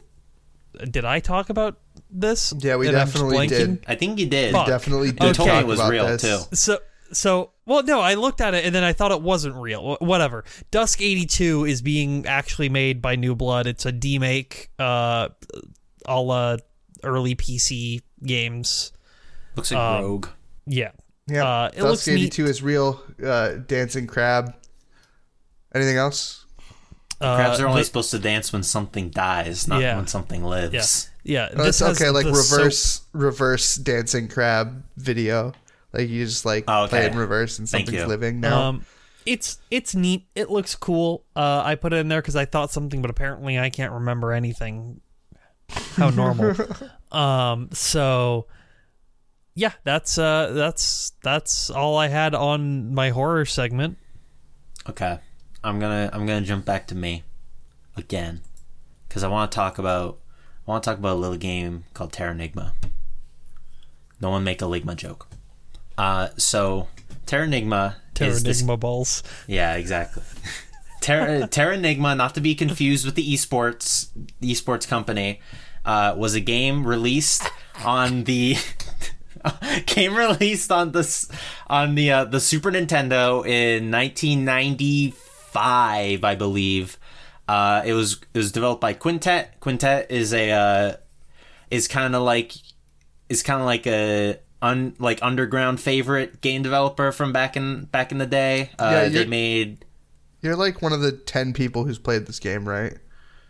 I've actually never played Terranigma. You sure talk about Terranigma a lot for a person who's never played it. I do. And the thing is because I watch Rue from Clan Grey Wolf, 16-Bit Gems, and he talked about Terranigma in a video once years ago. I'm very well aware of Terranigma. I just never gotten around to fucking playing it because it was only released in Japan and in PAL. So there was no way I could have played it back in the day. Actually, it's Siren 2. I see. It's a lot like Siren 2. But like Quintet was they're like a darling company. They made ActRaiser, they made Soul Blazer, Illusion of Gaia. These are all good games. Soul Blazer and ActRaiser especially are great. I have played those. ActRaiser, Terranigma is considered the best one, so I really should play it. But someone I believe one of the developers from Quintet shared a Dropbox link of just the design document for the game. Did I put his name in the news? Tenshi Sozo, I believe, is his name. Maybe I got this wrong. I'm sorry if I did. But yeah, you can just find this. I'll put this in the description. It's got a concept art for a lot of the characters in the game. It's got skateboard. Just fucking really cool stuff that was just never seen the light of day until now. I presume that people didn't even know this fucking thing existed. And this guy just like came on Twitter one day, he's like, here you go, and then just he vanished into moonlight. Does Terranigma like mean something? It's like heaven and earth destruction. It looks like Dragon Quest. It does kind of look like Dragon Quest. I believe it's supposed to, because it's a time travel game. Oh, okay. Kind of like Illusion, because Illusion of Gaia, Soul Blazer, and Terranigma are an unofficial trilogy, in that like they're spiritual successors to each other. Where does Chrono Trigger fit in all this? Doesn't fit at all. Quintet had nothing to do with Square at the time, although they were published by Enix, and Square technically does own, I believe they own the Quintet IPs. They just never do anything with them. I think Quintet in general is just like kind of one of those companies that is technically dead, hasn't been around, and no one knows what's really happened to them. I assume they got absorbed when Square and Enix merged. It would be a fun thing to like find all the people that like worked on it and are credited and just see where they are. I would really like to do some sort of video about Quintet someday. They were last credited for the 2004 Inuyasha, The Secret of the Cursed Mask on the PlayStation 2. You can't really trust to just have this is immortalized in the words Tim Rogers, but you know, like companies don't make games, like people make games, so it's really hard to be like, okay, well Quintet made this thing in 2014. It's like, okay, what Quintet, what Rare, what yeah, you know, it's like that kind of thing. It's like it's yeah, so cool stuff. Right, the fucking, I was gonna say, like, the name Terranigma, I believe it's like, you know, it's like Earth and like Enigma, I think is what they're trying to go with for the name. Interesting. It's like but I think it has another name in Japan. Yeah, because like I'm looking at this tweet that this guy posted, and he's like a PDF of the Heaven and Earth Creation rough art book, and I'm like, Heaven and Earth Creation. And this is Google Translate, so you know, that could just be like Google Translate is like generally it's the best like free translator. So yeah, but it also in the design doc has it labeled as Terranigma. Yeah. So I think that's just the name. Maybe it's some sort of indecipherable Japanese pun. Yeah, who knows? Everyone take a look at this. I mean, this is like genuinely great art. Yeah, no, I'm looking at it right now. Pretty dope. I hope more stuff like this comes out. I would love to see something for ActRaiser like this. All right. Yeah. I guess I'll go on to my stuff, and then we can get to Tabby's last news. Yeah. Deathloop,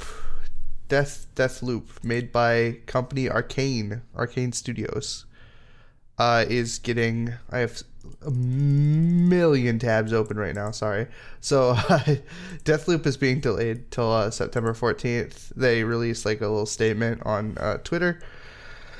And they released like a video and like a picture. You know how every company does like the picture with like a nice little design. They're like, guys, we're so sorry. The video game has to be delayed. I think delays are a good thing, but this game has been delayed till September 14th. Delayed game, pee pee poo poo Miyamoto. We got everyone knows. Yeah. Yeah. So it's like, you know, they're like, we're committed to quality and preserving the team's ambitions for Deathloop while ensuring the health and safety of everyone at Arcane. They're going to be taking extra time to complete it. They apologize for the extent late. Thank you, game director Dinga Bakaba. Great name. Yeah, this is. I don't know. I think delays are a good thing. So this is like good news for me. It's like anything to like mitigate crunch is just good in my eye. I don't care. Take 10 years to make the game, as long as the game actually gets made and you don't crunch the fuck out of your people. I don't care what you do. Oh no. Don't you understand? They put themselves on a limit. They're going to be crunching them until that day. No, just keep delaying it. You're right. I do hear that a lot of companies that do delay games, they still end up crunching. Yeah. Anyway, I would hope that I haven't heard any sort of expose about Arcane. Yeah. Yeah. So they're probably fine, and like Bethesda in general is apparently one of the better companies in regards to crunch. Will explain why their games come out the way they do, I guess. But you know. But I mean, what about Supergiant? I'm talking about like big AAA publishers. I'm talking about fucking indie devs like Supergiant. Yeah. I would hope that no fucking indie studio is crunching. Yeah. Oh, every indie studio is crunching. Arcane's got 150 people working under them. Like they like. I don't know. Not that much. It's not a lot, but it's like I don't know. I don't know. I haven't heard anything about them crunching, so I'm going to say that they're probably not. I'm sure it's fine. I'll wait for the Jason Schreier article to make my judgment.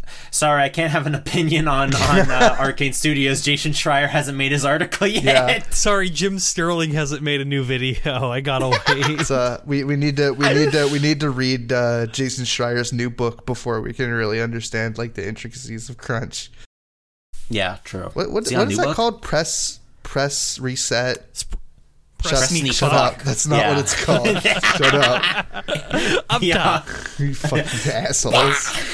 I am the only person in this call that likes Jason Burning Schreier. Bridges, baby. Yeah. Yeah. Listen, Jason Schreier. Fuck you, Richard you can come Lewis. onto my podcast. You can't come onto this one though.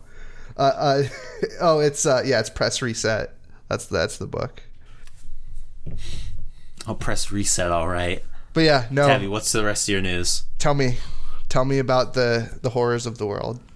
All right, we're doing it. We're talking about the scariest thing on the planet, Final Fantasy 14. Oh, wait.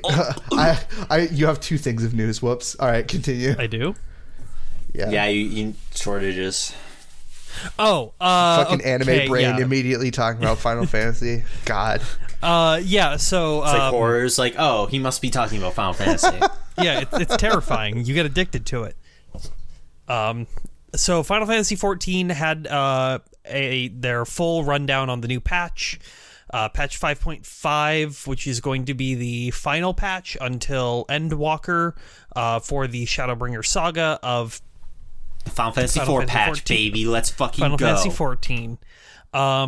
New main story quests are being added. New dungeon is being added. The final chapter to the Sorrow of Wurlet is being added. Don't ask me what that is, because I'm still not really sure. Finally. The final Nier update is going to be added into this, which is canon, just as a reminder to the Nier lore. These events of Final Fantasy XIV are canon, and you might have to have played them to understand some stuff that happens in the Nier Replicant remake. I'm just saying. That just reminds me of when you start up Barkley Shut Up and Jam Gaiden, the first thing it tells you is that, warning, the story you are about to experience is canon. Yes. I just imagine what the fuck Yoko Taro playing Barkley and being like, and starts like taking notes. I bet he has. He seems like the kind of person that would like that game. Infinite respect to anyone who's played Barkley. Unless you suck, then hell yeah. Fuck you. So yeah, basically it's just all the final updates to some stuff. The Feast, which is their PvP mode, is getting a new season, which is pretty normal for patches. The final update to the Save the Queen quest line is being there. The new Unreal stuff, new crafter things. There's a new mount, new triple triad stuff. Just a lot of new things. Most importantly, they're adding upscaled UI for people who play on large displays or even just 4K monitors. Unga bunga. Because of the PS5 version. Me don't know how to play triple triad. Yes. I kind of know how to play it. I'm not as crazy about it as some people are, though. Triple triad's sick. They take it over Blitzball, but yeah. People are saying that they need to add Blitzball into FF14, which I do agree. They have to add it for the culture, not because people like it. Yes.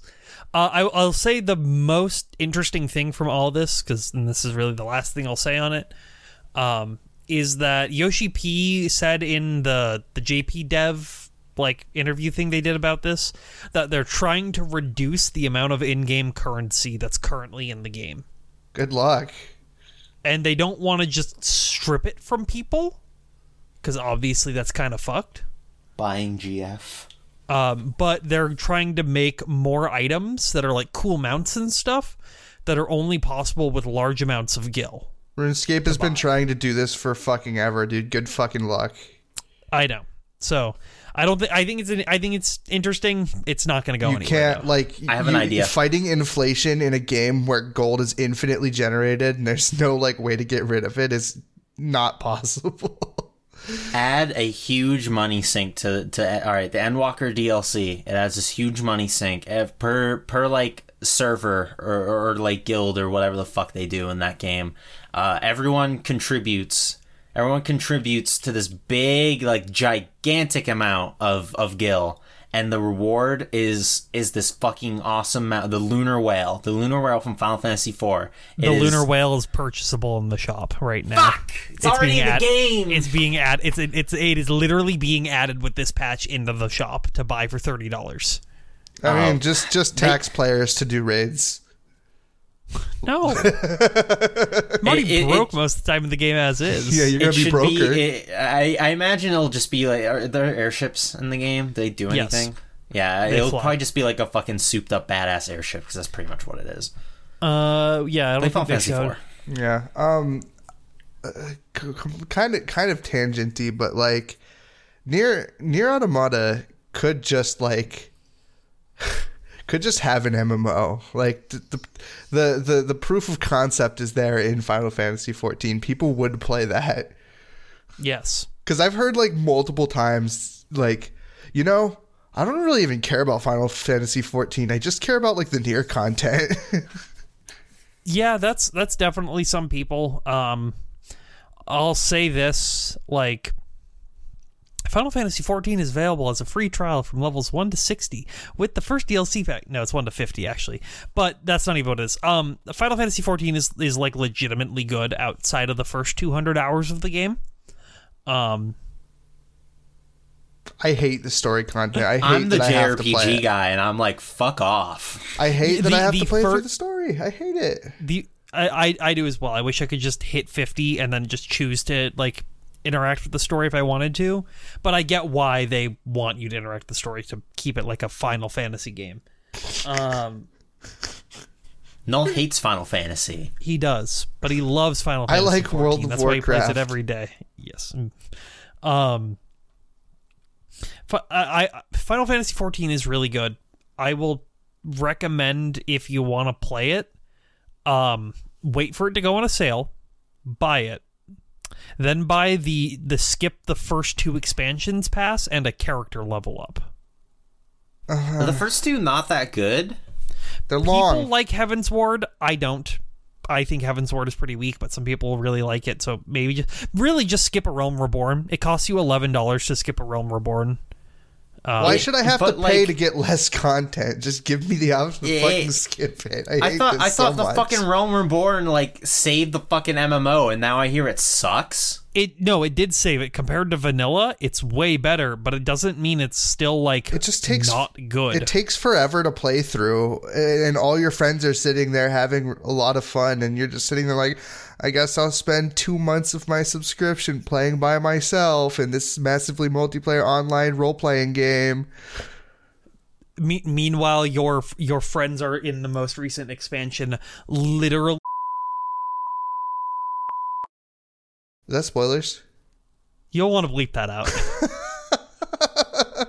What? I don't even have. Whoops! My brain just kind of went on autopilot there. Yeah, bleep that out. Yeah, go ahead and tell me your other news too, Tabby. Yeah. So the other news is something that we all kind of knew already with everything that people have been talking about, but and this has been for a year now at least. Foxconn finally admits to a component shortage, or admits that the component shortage is going to continue. And that's delaying. Foxconn, if you don't know, is I think the largest manufacturer of electronics in the world. They're based out of China. They also have the highest suicide rate, I'm pretty sure. I think they were the first company to invest in suicide nets for their buildings. Just saying. But damage mitigation. Yeah. But so there's just a full component shortage. And that's a variety of different things, capacitors to silicone to put in there, to processor, chip, micro, copper, everything you need to build electronics is in a shortage right now. And that's due to a variety of factors. Mostly we're just running out of silicone. And we are, with COVID, their factories that are able to produce the parts that make those components aren't in full swing, or are finally just getting back to it. So we're going to be, you see a global-wide, across-the-board electronics shortage. I mean, we have been seeing it. It's now we're going to see apparent. It continue until or this time next year or later. So fuck yes. Good luck trying to buy your PS5. We just need to start investing in biotechnology, where we harness the power of a live cat or something. The cell processor. Yes. That's right. The Sony PlayStation 3. Don't mind me just cradling my PlayStation 5 box with my no games. Are you going to keep the box? I was going to put it downstairs, yeah. Maybe when you're 40, it'll be worth something. No, it won't be. There will be nostalgia for the PS5. They'll be like, hey, man, you guys remember the PS5?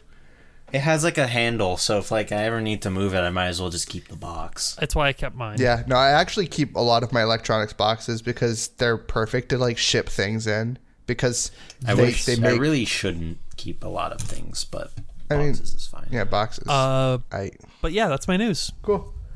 Do you have anything else, Tech? You did all your news, right? No. No?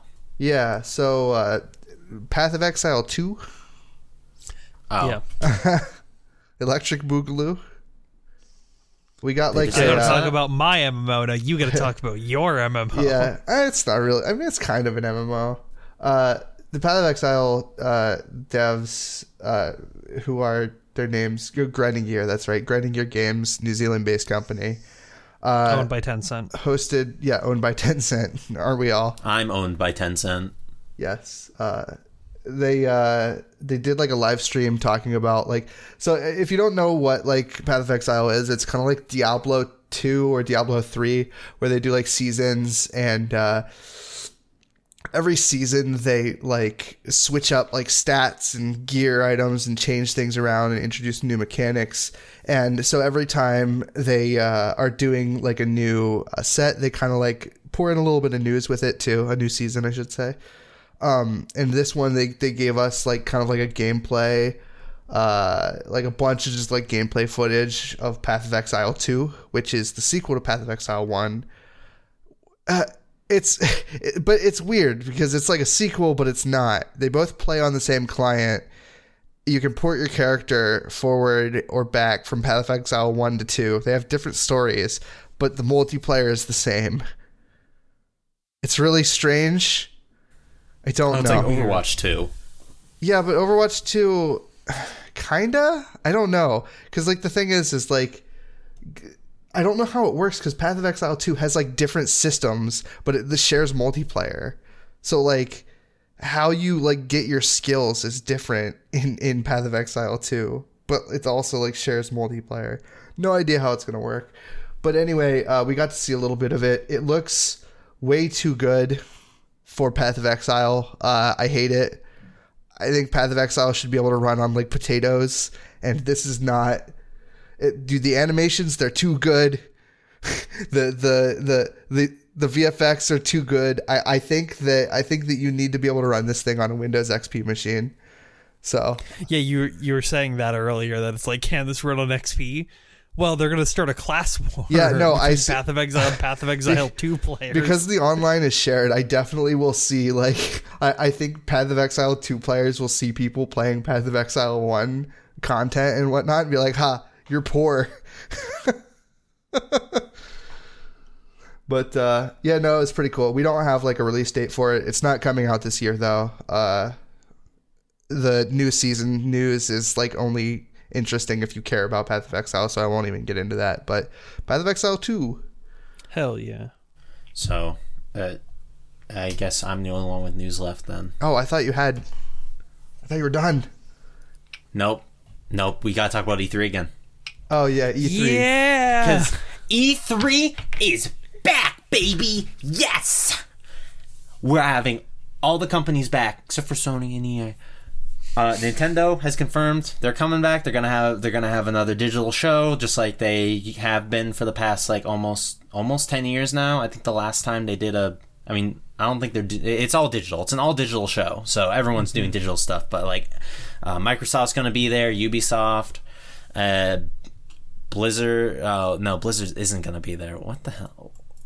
Yeah. Like a couple of people aren't showing up. Like Square Enix is usually there. They're not showing up. Activision, Bamco, Sega, they're not going to be there, which is kind of shitty. But you know, they'll be at TGS. At least Bamco and Sega will.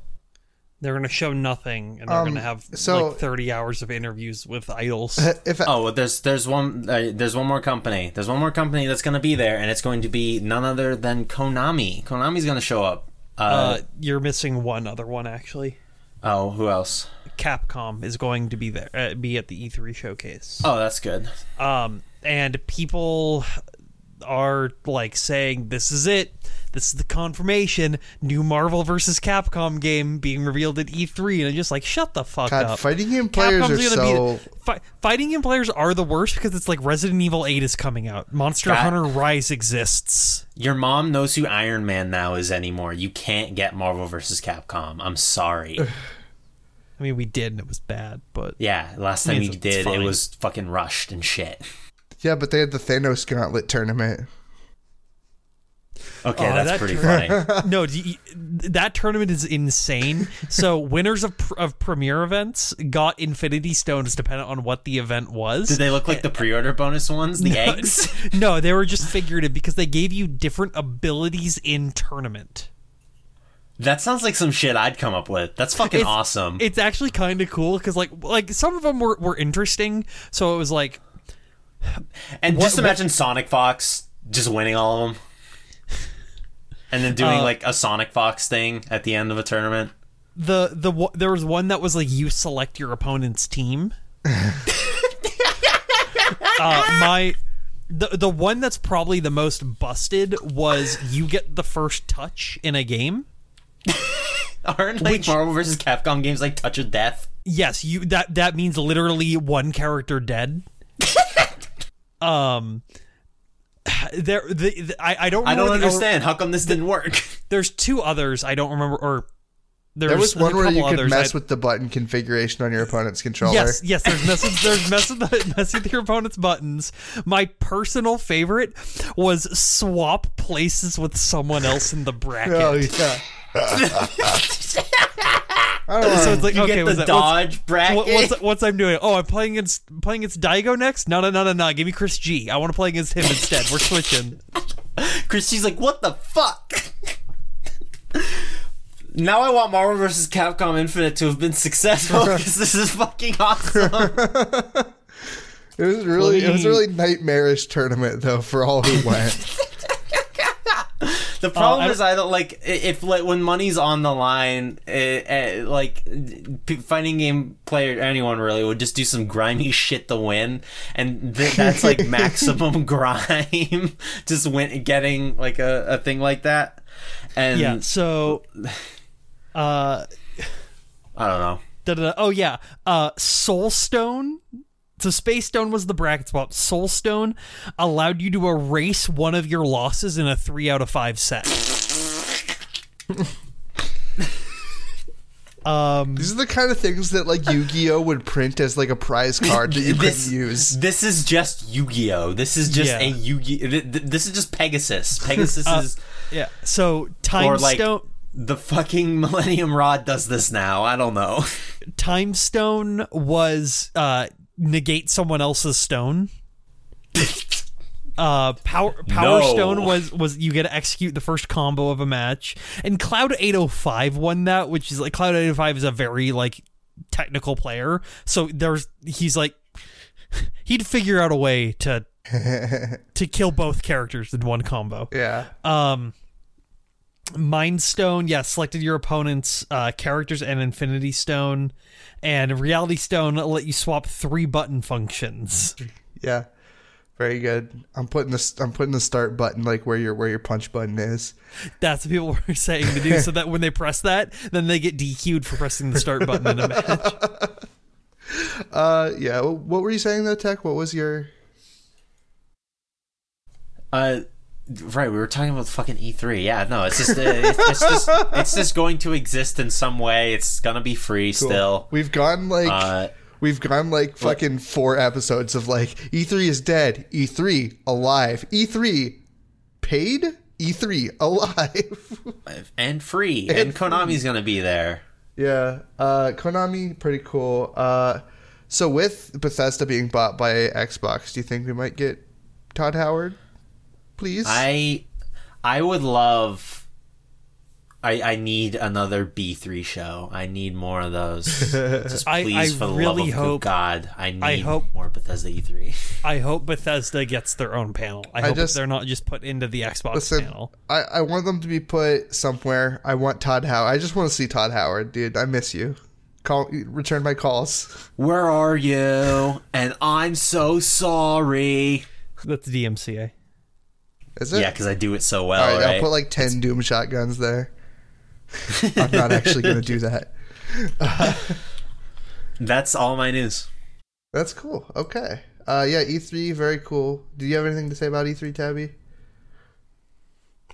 Please be normal next year. Are we gonna cover E3? How are we gonna do that? You want to do like a live stream on the channel?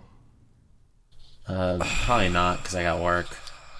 Well, let's discuss that. Not while we're recording. Oh no, viewers love Inside Baseball. It's true. All right. I mean, like, I can take a day off of work for E3. I can't. I'm not taking a day off of work for fucking E3. Yeah. Especially when Sony isn't gonna be there. It's like, who fucking? We'll just have to do a roundup. It's probably fine. We could just stay off of all social media and then do a roundup podcast every single day. I don't know about that. If you want to edit those, maybe, but look, it's Gamer Christmas. Okay, let's talk about Return to the Past. Yeah, you know, it's funny. I thought of another tagline for this, another song we could use. No, I forget it. I forgot what it was. I was at work when it happened. So we're gonna have to stick with Andy Blarg's Return to the Mac parody song that you were using again. Thank you, Andy Blarg, for letting us use this song. Shout outs to Andy Blarg. Shout outs to Andy Blarg. Check out his YouTube channel. It's good stuff. Friend of the show. Link to the past. Here we go. A link to the past. Start the show. A link to the past. Give your all. You know this game's a blast. You won't fall. A link to the past. Save the world. A link. Noel, do you want to start off with your monumental news? Yeah, sure. Of news from the past, from this current week in games. That's Yes. what this section in Journalism Not Guaranteed is. We went back. So basically, like, we cover news from 4/2/2021 to 4/9/2021, and then we go back and find news from April 2nd through April 9th in the past, just like any year. Why are you explaining it like this? What? Sometimes I feel like we don't explain it well enough. Yeah, I mean, it's, I feel like someone could hop into our podcast and just like be like, oh, they're just like talking about random shit at the end. Talking about pizza now? Fair. So, April 6th, 1986, the company Atlas was born. Atlas, known makers of video games such as Persona 5 The Royal. And Persona 5 Strikers, yeah. Yes, and P5A, that does not exist yet. So they've been around for 35 years? I don't Yep. get it. So they made their first game 30 years later? Persona 5? Jeez, I mean, like, we were talking about delays, now they're good, but like, fucking 30-year delay? Shit. I mean, listen, dude, if that's what it takes to get Why'd they Persona start with 5... the fifth one? Like, weird. Fucking Japanese developers, who knows? No, it's super crazy. I feel like this is like the millionth time I've talked about Atlas, but they just, I guess April, They come up a lot. I guess April was just like March through April was just a good set of days from them in the past, But Well, March was April's the beginning of the fiscal year, so that's when we hear about a lot of. Yeah, that's when like, things bump.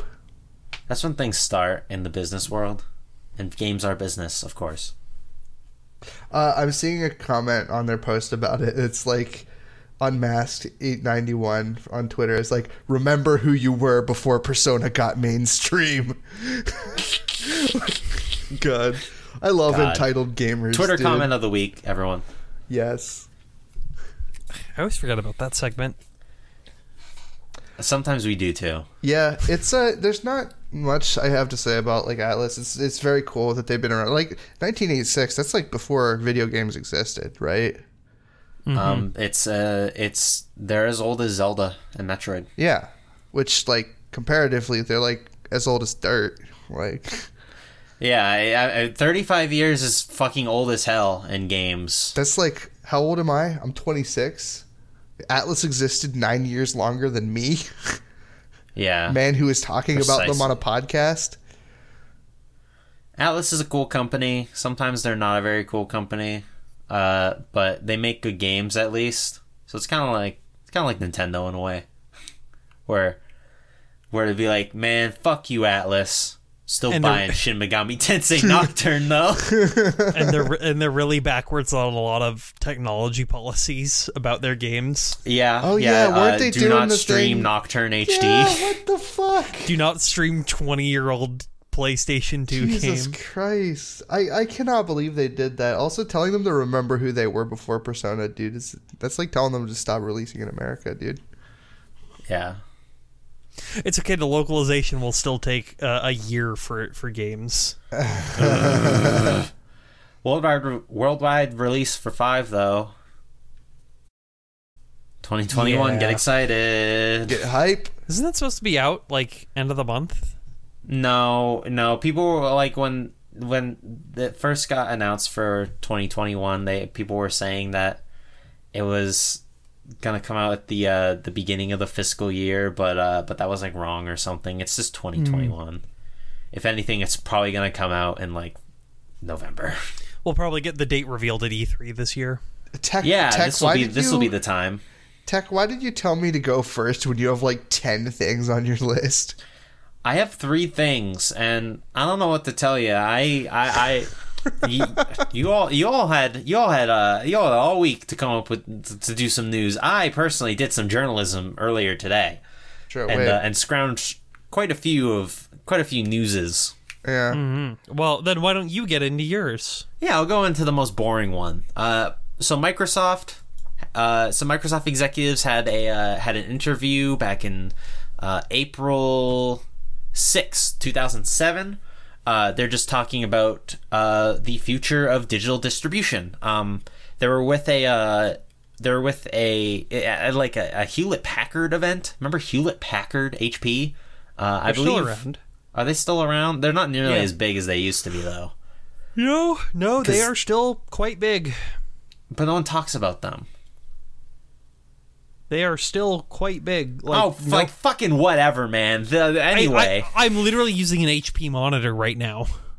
Oh. I'm using an Asus. Alright, I am too. Alright, fine, you know what? I'll eat crow. I'm sorry, alright? I just associate Hewlett Packard with Gateway and IBM. I don't know, I just do. Anyway. IBM is still around. You're not going to tell me that the fucking kids know what IBM is, Dude, though. IBM... They don't, but they're still around. IBM bought Ustream. They did? Yeah. Wow. Yeah. That's crazy. Fucking... whatever. Anyway. This is... This is just an interview from, like, the dawn of like, being able to download games through the internet on your console. It was 2007, so the 360 was less than 2 years old at this point. Same with the PS3, the Wii was just a little over, or just, I think the Wii was, no, the PS3 wasn't even a year old because it came out in 06, right? Same with the Wii. So yeah. Because this was in April, so it was a little while. It was in the infancy of the 7th gen. Obviously, back then, downloading stuff wasn't nearly as feasible as it is nowadays. Where not only do a lot of people download their games like exclusively, there's also like preloading games and all that shit. They talk about how Steam is kind of picking up. And that definitely happened. Basically, this article is like, unfortunately for them, they were very right about pretty much everything they said about digital distribution. It hasn't overtaken physical, and they talk about how like physical media is still like kind of important to them. I'm sure nowadays a lot of applause. Is this Phil Spencer saying that? No, Phil Spencer had nothing to do with Microsoft back in 07. Who was it? Still Phil Harrison running the show? No, it was Don Matrick, right? Was he running the show back then? Yeah, I think so. That's crazy. Fucking Christ, that guy. But I don't even. This was who? Rich Wickham was saying this. I have no clue who that is. Perhaps we'll do a little bit of sleuthing. Rich Wickham's a very funny name. I'm sorry. Yeah. This is a lot of just like. I like how he says like, we don't want to like tell retailers that we're like planning on killing the medium eventually because that'll scare them. But like, we think it's gonna happen. It's the frog in the boiling pot. Yeah. Stuff like that. But it's interesting. They're talking about like live arcade and being like, we think this just like provides a better experience to like purchasing a game because you can buy like you can get like the demo right there, and if you like it, you can buy it right there, and it's like, you know. In that regard, live arcade was kind of cool because it was an avenue for a lot of smaller games to reach more people. Like, I mean, that's how Super Meat Boy got big, right? Because it was on live arcade. Yeah, and I watched Indie Game the movie. Yes, I was hoping this would happen. Fuck yeah, Indie Game the movie count, baby. We did it again, yeah. But no, I mean, they're fucking right. The live arcade, you weren't gonna see Super Meat Boy in stores. It's true. I mean, like, as much as I love like like physical media and like having it and the finality of like physical media, especially like in offline games. We're like very much in an era in 2007 where that's just kind of like going away, and we're starting to see like new content like popping up for games that have already been released. And we're also seeing a lot more indies being able to like do their thing, which is a very good thing. You know, I like having the discs, and I wish that like there was a way for indies to release on disc as well, but it's just kind of not a thing.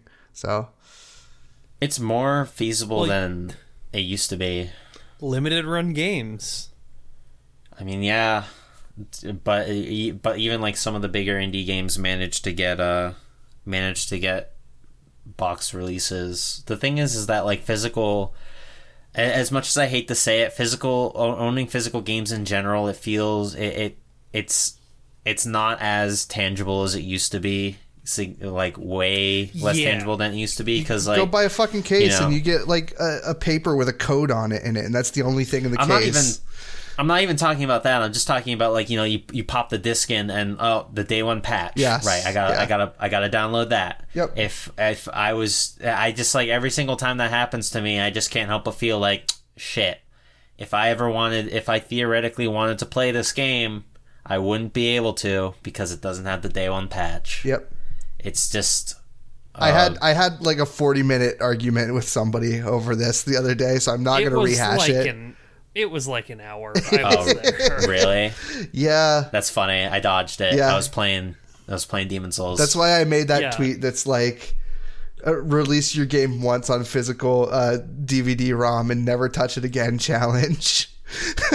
No. It was more like an hour and a half. Now that I'm really it was definitely a very long argument with an Australian man.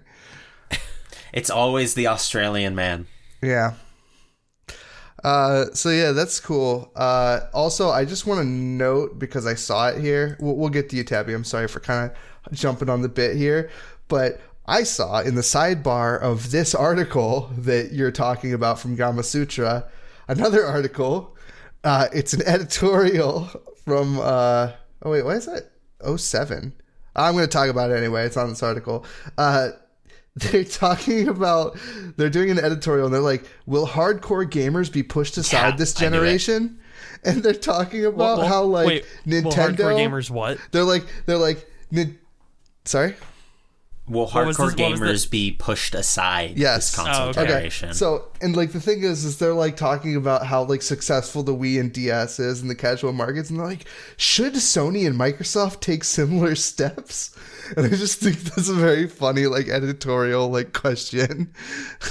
It's this is from July 9th, 2007. It's because the day that this page was captured was July 10th. Oh, okay, that makes sense. On archive. But it actually came out on the April 6th. Yeah, that's probably why. But I saw that in the sidebar, and I couldn't help myself but want to bring that up, because that's just like such a like vid game company doing this. Should all vid game company do this? That's literally just been game journalism since the dawn of time. Yeah. Go again, Ted. Go for it. Yeah, I'm gonna go again because I want to talk.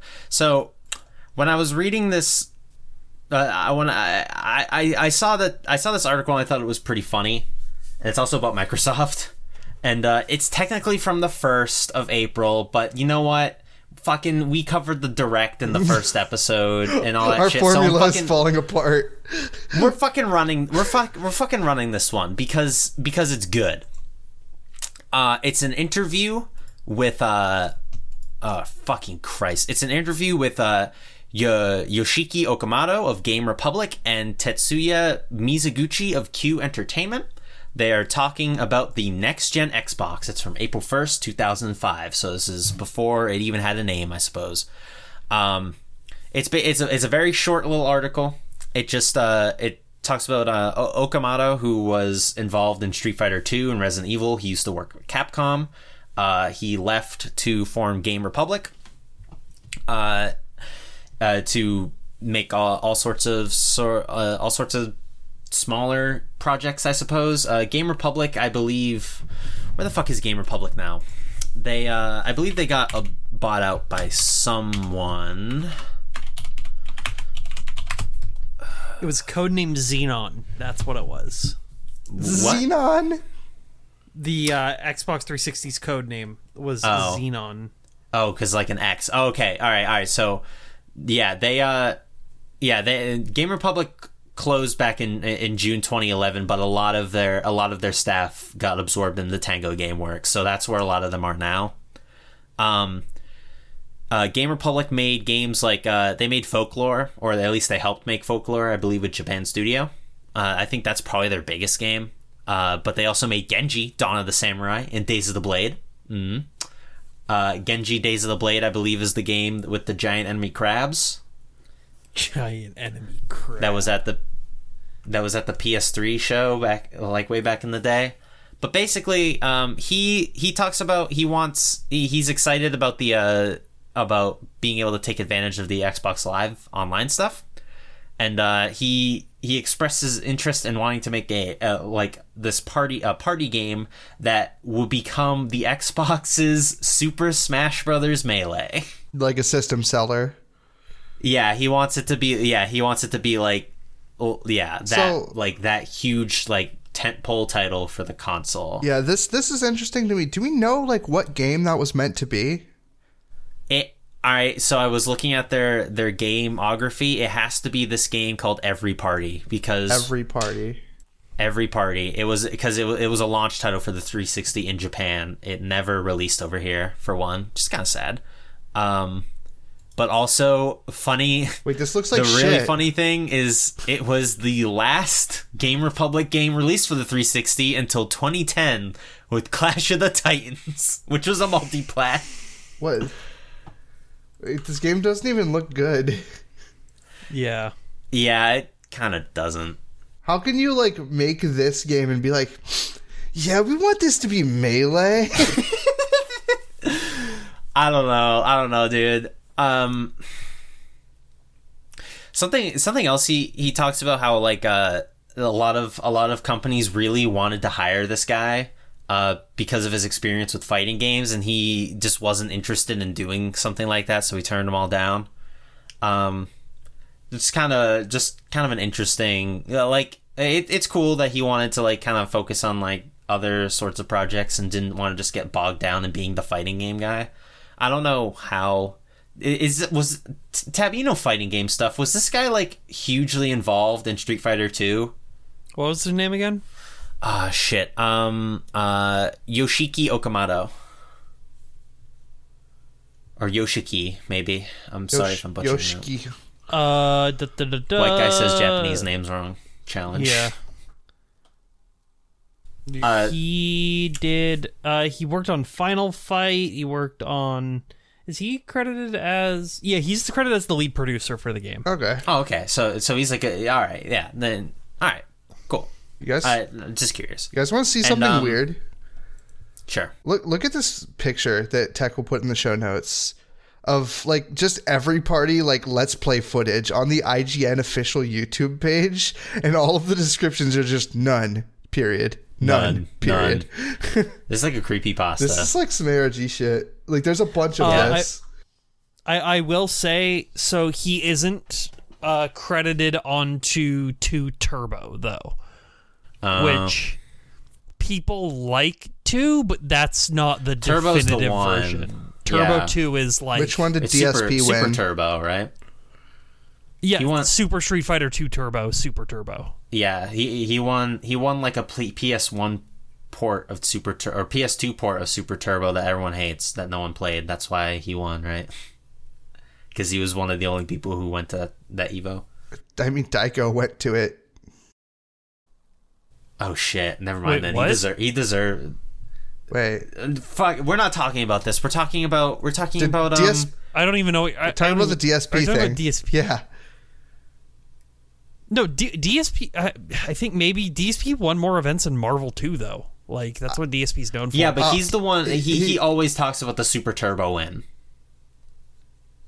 In like 05. He was like shit talking Daigo really hard. He's like, I'm coming for you, Daigo. I'm coming for you. DSP did not want an Evo U slur. Here's a freaking video of DSP getting his ass, word I'm not going to say on the internet, by Tokido in top 8. He won it. Oh, who cares? He was playing Vega. What a fucking loser. I think Vega was also busted in that version due to some bug. If Vega knocks you down, he has a instant left-right mix-up on your wake-up. So it's literally you play a guessing game, and if you guess incorrectly, he's still at an advantage. All right, shut up. He placed fourth. He placed fourth at 2005 Evo tournament Super Street Fighter 2 Turbo. Congratulations to Darkside Phil for winning fourth in Evo 2005. Here's your $200. Fucking they interviewed 2 developers for this next gen Xbox, and the other one was is Tetsuya Mizuguchi, who Q Entertainment. They made Rez and Luminous and stuff. He's one of the big guys behind all those rhythm games. He also worked on Space Channel 5, which is cool. But yeah, he seems pretty optimistic about the Xbox and its future with his company. And I remember, all right, let's take a look at what he released on Xbox Live Arcade. Actually quite a few. Luminous Live, Every Extend Extra Extreme, which is a mouthful, and also Meteos Wars and 06, 07, and 08 respectively. And Mizuguchi actually he left Q Entertainment in 2013 and formed Enhanced Games, which I believe are the developers behind the Tetris Effect. So I've not heard of any of those games. I don't think. You've never heard of Rez? I don't think so. You're gonna have to review that. Yeah. Cool. And then when you get to Reps 3 GOG, you'll have to review that, and Reps 4 GOG, and eventually Reps 5 GOG. I played a little bit of Nier the other day. That's kind of like Rez, right? No, Rez is a rhythm game that came with it had I believe it was called I'm looking this up. Rez Enhance. It came with this little peripheral called it's not called the fucking Enhance. What the fuck? It's the vibrator. It came with the vibrator. It's the trance vibrator. The trance vibrator. Yeah. All right. So you put it on your lap, and and depending on what you do in the game Rez, it'll vibrate depending in corresponding to the gameplay. Why? It's a legendary peripheral. That's fucking ridiculous. Why would they do this? No comment. So, why? No, you're gonna have to get the vibrator. How much is it on eBay? It's gotta be expensive. It's one of the most iconic game peripherals ever, just because of how ridiculous it is that they've literally sold people a vibrator. I can buy a copy of the game with that's not opened, and it has the vibrator for $54 from Japan with $25 shipping. Oh, but it's a Japanese copy. I can buy an NTSC version with the vibrator for $87 with $20 shipping. All right, well, cool. I mean, it's not that's a lot of money, but it's not outlandish. Yeah, well, that's good. God, I'm gonna fucking tape that shit to my face and be like, "This is what I'm using it for." There's nothing else going on with this product. I hear Rez is really good. You kind of liked Fantavision, didn't you? Yeah, I was gonna say I was looking at this game and I was like, "This looks like a tech demo." Rez is the game Rez fans won't shut up about. Well, I would assume. The people who I know that really like Rez talk about it constantly. We should all play it someday. Do a res spoiler cast. Oh, so we should all get the vibrator. Of course. I mean, Well, I'll play the PS4 version that doesn't need it. I'll get the PS3 version. No, you need it. I mean, the DualShock doesn't the DualShock 2? Yeah, That's why it's called the fucking DualShock. Is that it has rumble, rumble. It's not the same. Listen, you need to feel the rumble in your hands and your body. Exactly. Or anywhere else. Nowhere else. What do Tabby, you got, Tabby? tell us about your news from the past. All right, so I've got news. I've got news from the past about on today, the day we are recording in 2014. The 8th of April. I was gonna leave it to the audience to decipher it. Let them. Do No, some this is a news podcast. We specifically date ourselves. Oh right, yes. Gematsu got a leak for Smash 4. I think it was like a day before a direct came out, something like that. Wait, April 24th? Or April 8th, right? That's when the April leak came 8th out? is when the leak came out, and I don't remember when the direct was about Smash 4 that they were leaking. It came out it came out in E3. That was when it happened. I think because Greninja was revealed in April, I think, and Greninja wasn't in. Gotcha. Yeah, so they in that leak they said that Pac-Man, Mii's, Shulk from Xenoblade, Palutena from Kid Icarus, Chrom from Fire Emblem Awakening, and the Chorus Kid from Rhythm Heaven would be added into Smash 4, as well as a Pokemon from Pokemon X and Y. There you go. Could you imagine these leaks? Wasn't. Can you imagine like the internet during these leaks? And like I can because I was there. Well, yeah, I mean, I wasn't because I'm not a Nintendo. I'm not as the resident Nintendrone of journalism not guaranteed. I can tell you that there was a lot of heated discussion over whether the Gematsu leak was real or not. Well, what specifically tells me that was happening is because Shulk. Yes, like so. People nowadays would probably scoff and be like, "Oh, of course Shulk would be in Smash Bros." No. You need to rewind the clock back to 2014 when Xenoblade Chronicles was a game that only barely got released in the West and no one knew. I paid $70 from a GameStop used for that game. My sister bought it new. For my brother, who played the shit out of it. Whenever I think of Xenoblade, though, like I bought it and then haven't played it since. Literally, all I think is, Rain, you're a lifesaver. Oh yeah, baby. Or Rain, do the yoinky splinky. Leave it to Rain. Oh yeah, yeah. That's Ryan, it's Rain time. Please. This people like all leaks. People were like, huh, "Yeah, sure, whatever, dude." And then Greninja was revealed, and it's like, "Oh, well, it wasn't actually. It could have been anyone. It's an obvious guess." And as they, I believe, I was a doubter. Obviously, I was hashtag doubter.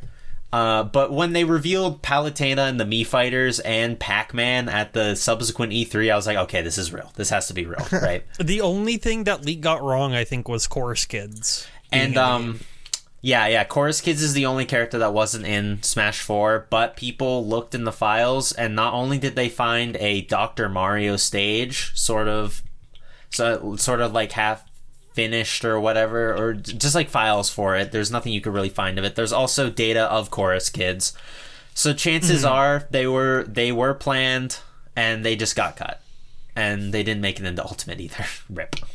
Imagine telling somebody from Brawl era Smash that Joker would be a character.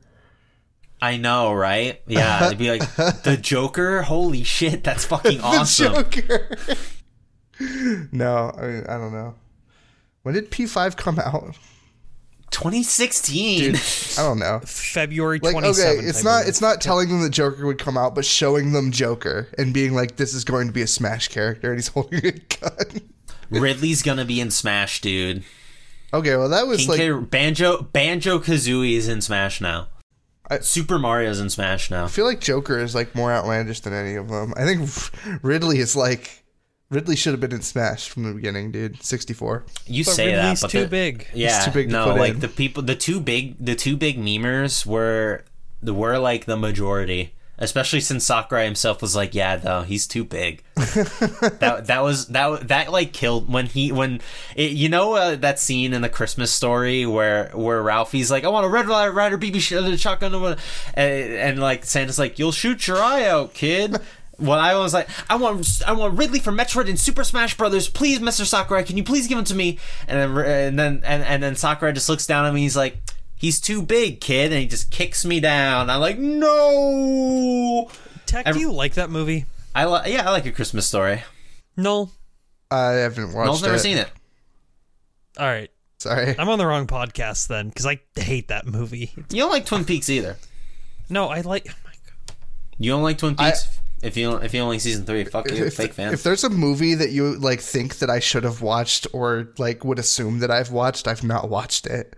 Hey, Nolan, that's you watch me. Journalism Not Guaranteed. I watch it every time I edit it for fucking, this podcast takes two. Oh, no, it's Safety Not Guaranteed. That was the joke I was trying to make. God damn it. Yeah, I did watch that movie. There's like a really weird scene where Audrey Plaza like dips her hair into the toilet. Yeah. Cool. I don't know why. It was just so out of the blue and didn't fit the tone of the movie at all. Tech, have you watched it yet? Nope. But you got the OLED now. I don't have a Blu-ray. You have a PS3? It's on Netflix, and you have a PS5. Okay, well, I haven't gotten around to it yet. I don't know. Fuck you. I have to watch one movie a month, and it's not that. Dude, watch it with Nate.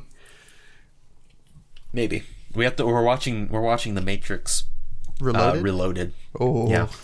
Yeah, because I got him to watch The Matrix, and now and I really like The Matrix, and I've never seen the sequels, so I'm like, fuck it, we'll watch them together. That's based Keanu. You're gonna watch the Animatrix? I want to, yeah. Animatrix because I hear is it's sick. actually good. Yeah. But all right, yeah. So the Gamatsu leak, it was definitely real in hindsight. The only thing I think the only characters it didn't guess were Bowser Jr., Duck Hunt, and Robin. I don't think he listed those characters in the. Well, Robin wasn't out yet. What do you Awakening? mean? No, you're thinking of Corrin. No, Robin. Corrin. I'm Robin's thinking from of Corrin. Robin is the Avatar character from Awakening. Yeah, I know. No, I bought we it. don't need to talk about Corrin. I bought like a 3DS specifically to play Awakening, and then I played half That's of it. so weird. I played half of it, realized that Awakening is not a good game, and then I sold my 3DS. How did you buy into the hype of Awakening? I like Fire Emblem. I thought. I tried playing Awakening and thought it wasn't good. I was getting it mixed up with the Australian man again. No, For some reason, I thought you were the one who said that that Awakening ruined the series or what. I mean, I don't think Awakening was that good, but I like the Fire Emblem GBA games. So I'm like, yes, how quaint! I shall play Fire Emblem on a handheld, and then I did, and then we know how that panned out. We do now. But yeah, no, that's I knew a guy in the Wii U era, Smash 4, who called Robin Robin. He What is up with these weirdos? They have no excuse. People have no excuse to have characters, to name characters, say their names wrong. He says Xander Mobus says his name, Robin. It's like, fuck off. Hey, can I talk about some breaking news? As in 16 minutes ago. I'm making Talking a about new The World Ends rule, With dude. You. No breaking news if we're past the news segment. It's not our fault that they keep fucking showing off shit. The World it's Ends not With our You fault. came out. Yeah, I'm Squeenix watching put it out right a trailer now. for the. I'm literally gonna also play. Let me see. Link it, please. These link character designs are fucking sick as hell. I should probably play The World Ends With You at some point. This is the live Yeah. commentary of the Twelwe trailer. Where It's you- just showing off Is it The World Ends With You Neo or Neo The World Ends With You? World Ends With You Neo. Okay. Or wait, no, it's Neo the World. I don't know. I like. Yeah, I mean, this game I like that they're looks crediting fucking the voice awesome. actors in the trailer. That's pretty cool. Yeah, they do that a lot. The World Ends With You' soundtrack is fucking incredible. It is so goddamn good. This is pretty cool. This is looking like very stylish. Yeah. It's giving me some big Persona 5 vibes. I was just about to dude, this is jokingly just say like that. Persona I hate you. 5. It's giving me some Boss Baby vibes. I'm not gonna lie. Yeah. So where's Sora at then? He's apparently in the trailer from what I've Oh, seen no in the shit? comments. Where? The first reply to this, I don't know, but I'm. Could be it could be a hater. Could be a hater. We got trying 2 to- minutes left in it, so I don't actually want to watch the whole thing while we're doing the podcast. Can we skip through it a little bit? Yeah. yeah. It's The World Ends With You. It's coming out July 27th. That's basically okay. that's basically the news you need to know. No post credits scene. All right, we're good. Yeah, we're good. Yeah, Twelwe coming to stores near you. We definitely could have covered this next week, and it wouldn't have been a problem. Apparently, towards the end, Neku, the main character of Twelwe 1, shows up in like a hood. Oh, that's cool. Oh, is he like older? I don't know. I couldn't tell. Whatever, who cares? Mighty Number 9. And April 5th, 2016. I found this little nugget of news. Mighty Number 9 at this point was still on track for its spring 2016 release date. I believe it made its spring 2016 window by 1 day. Do we have to talk about it? Yes, we do. We need to talk about Mighty Number 9 because it was confirmed to become a launch title for the Tomahawk F1 Fuse by Fuse Entertainment. The Tomahawk F1 was a console exclusive to Chinese territories. It is also Fuse Entertainment. If that name rings a bell to any of you Mighty Number 9 backers, you will know them as the company that helped fund the Red Ash Kickstarter. Do we have to talk about this? I'm already half done talking about it. So yeah. So I don't actually know if Mighty Number 9 ended up launching on the Tomahawk F1. I know it didn't show up on the 3DS, so I assume it What is the Tomahawk F1? Because I'm like out of the loop on this. It's just a Chinese game console that was meant to compete with like the PS4 and the Xbox, but it was incredibly weak. It's Android based. It was one of those Android based consoles. It's like the Ouya. And no, I'll tell you what it's like. It's like the Soulja game console, because Soulja Boy himself was selling these because they bombed so fucking hard that they ended up on those freebooting, on those like freebooting websites like AliExpress and shit. So yeah, there you go. Just a little blast from the past. Everyone remember Mighty Number 9? Tab, you remember Mighty Number 9, right? Unfortunately. I believe Mighty Number 9 was one of the most successful gaming Kickstarters. A lot of Mega Man fans and fans of Keiji Inafune alike, they all pitched in a couple bucks to make his dream a reality. As a Mega Man fan who had an influx of cash when the Kickstarter was happening, yes, I backed it. Yes, I spent too much money on it. Yes, I regret it. Tabby, you have too many influxes of cash when things are happening. I think you need to fix that. So, I definitely would have backed it if I had money at the time, but I definitely would not. It's okay. I backed it for you. I like the top comments on. How much did you back it for? $250. That's a lot of money.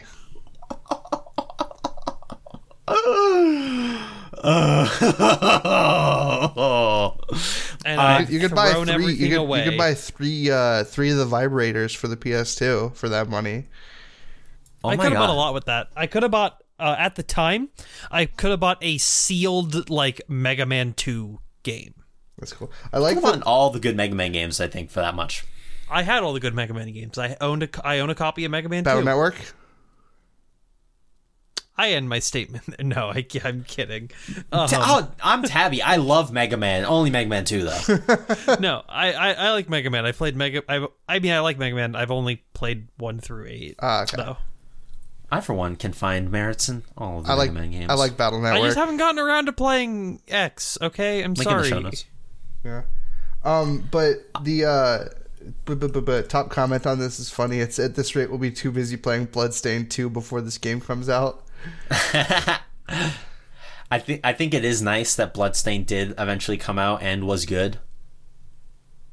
Didn't have a trailer that was going like an anime fan on prom night. Doesn't that guy still do like trailer stuff for He did the Guilty Gear Strive trailer a couple weeks ago. God bless him. Mighty Number 9's international publisher Deep Silver. Egads, I had not realized that it would be published by that company. I definitely do not want to buy the game now. Deep Silver is a shitty company, so I don't blame Deep him. Silver. Just Egads. Yeah, it's fucking commenters, man. And that's all my news. That's all my news from the past. That's all the news. I think I had some good news this week. I think we've ended news. Like, there's just no more left. The podcast is done. Yeah, we fucking killed news. If I even hear one more news. One more. Well, let's refresh Twitter, see if there's any new news. Yeah, I'm checking. Outriders is out now. Didn't Outriders come out last week? Thank you, everyone, for listening to Journalism Not Guaranteed. Tune in next week when we don't talk about Outriders. And We're not going to talk about Outriders ever again. And I legitimately have been thinking about buying it, playing it for 2 hours, and returning it. Don't do that. That's scummy. But I probably will try it out, though. Yeah, I mean... You guys see my haircut, dude? I do. I like your haircut. I do like your haircut a lot. I cut it myself. Link in the show notes. No. Let's abstain from that. I literally show myself in my videos, but like I don't care. Well, yeah, because they're waiting to see the new haircut for the new True. Reptile. They're not gonna see it. I recorded all my footage for that already.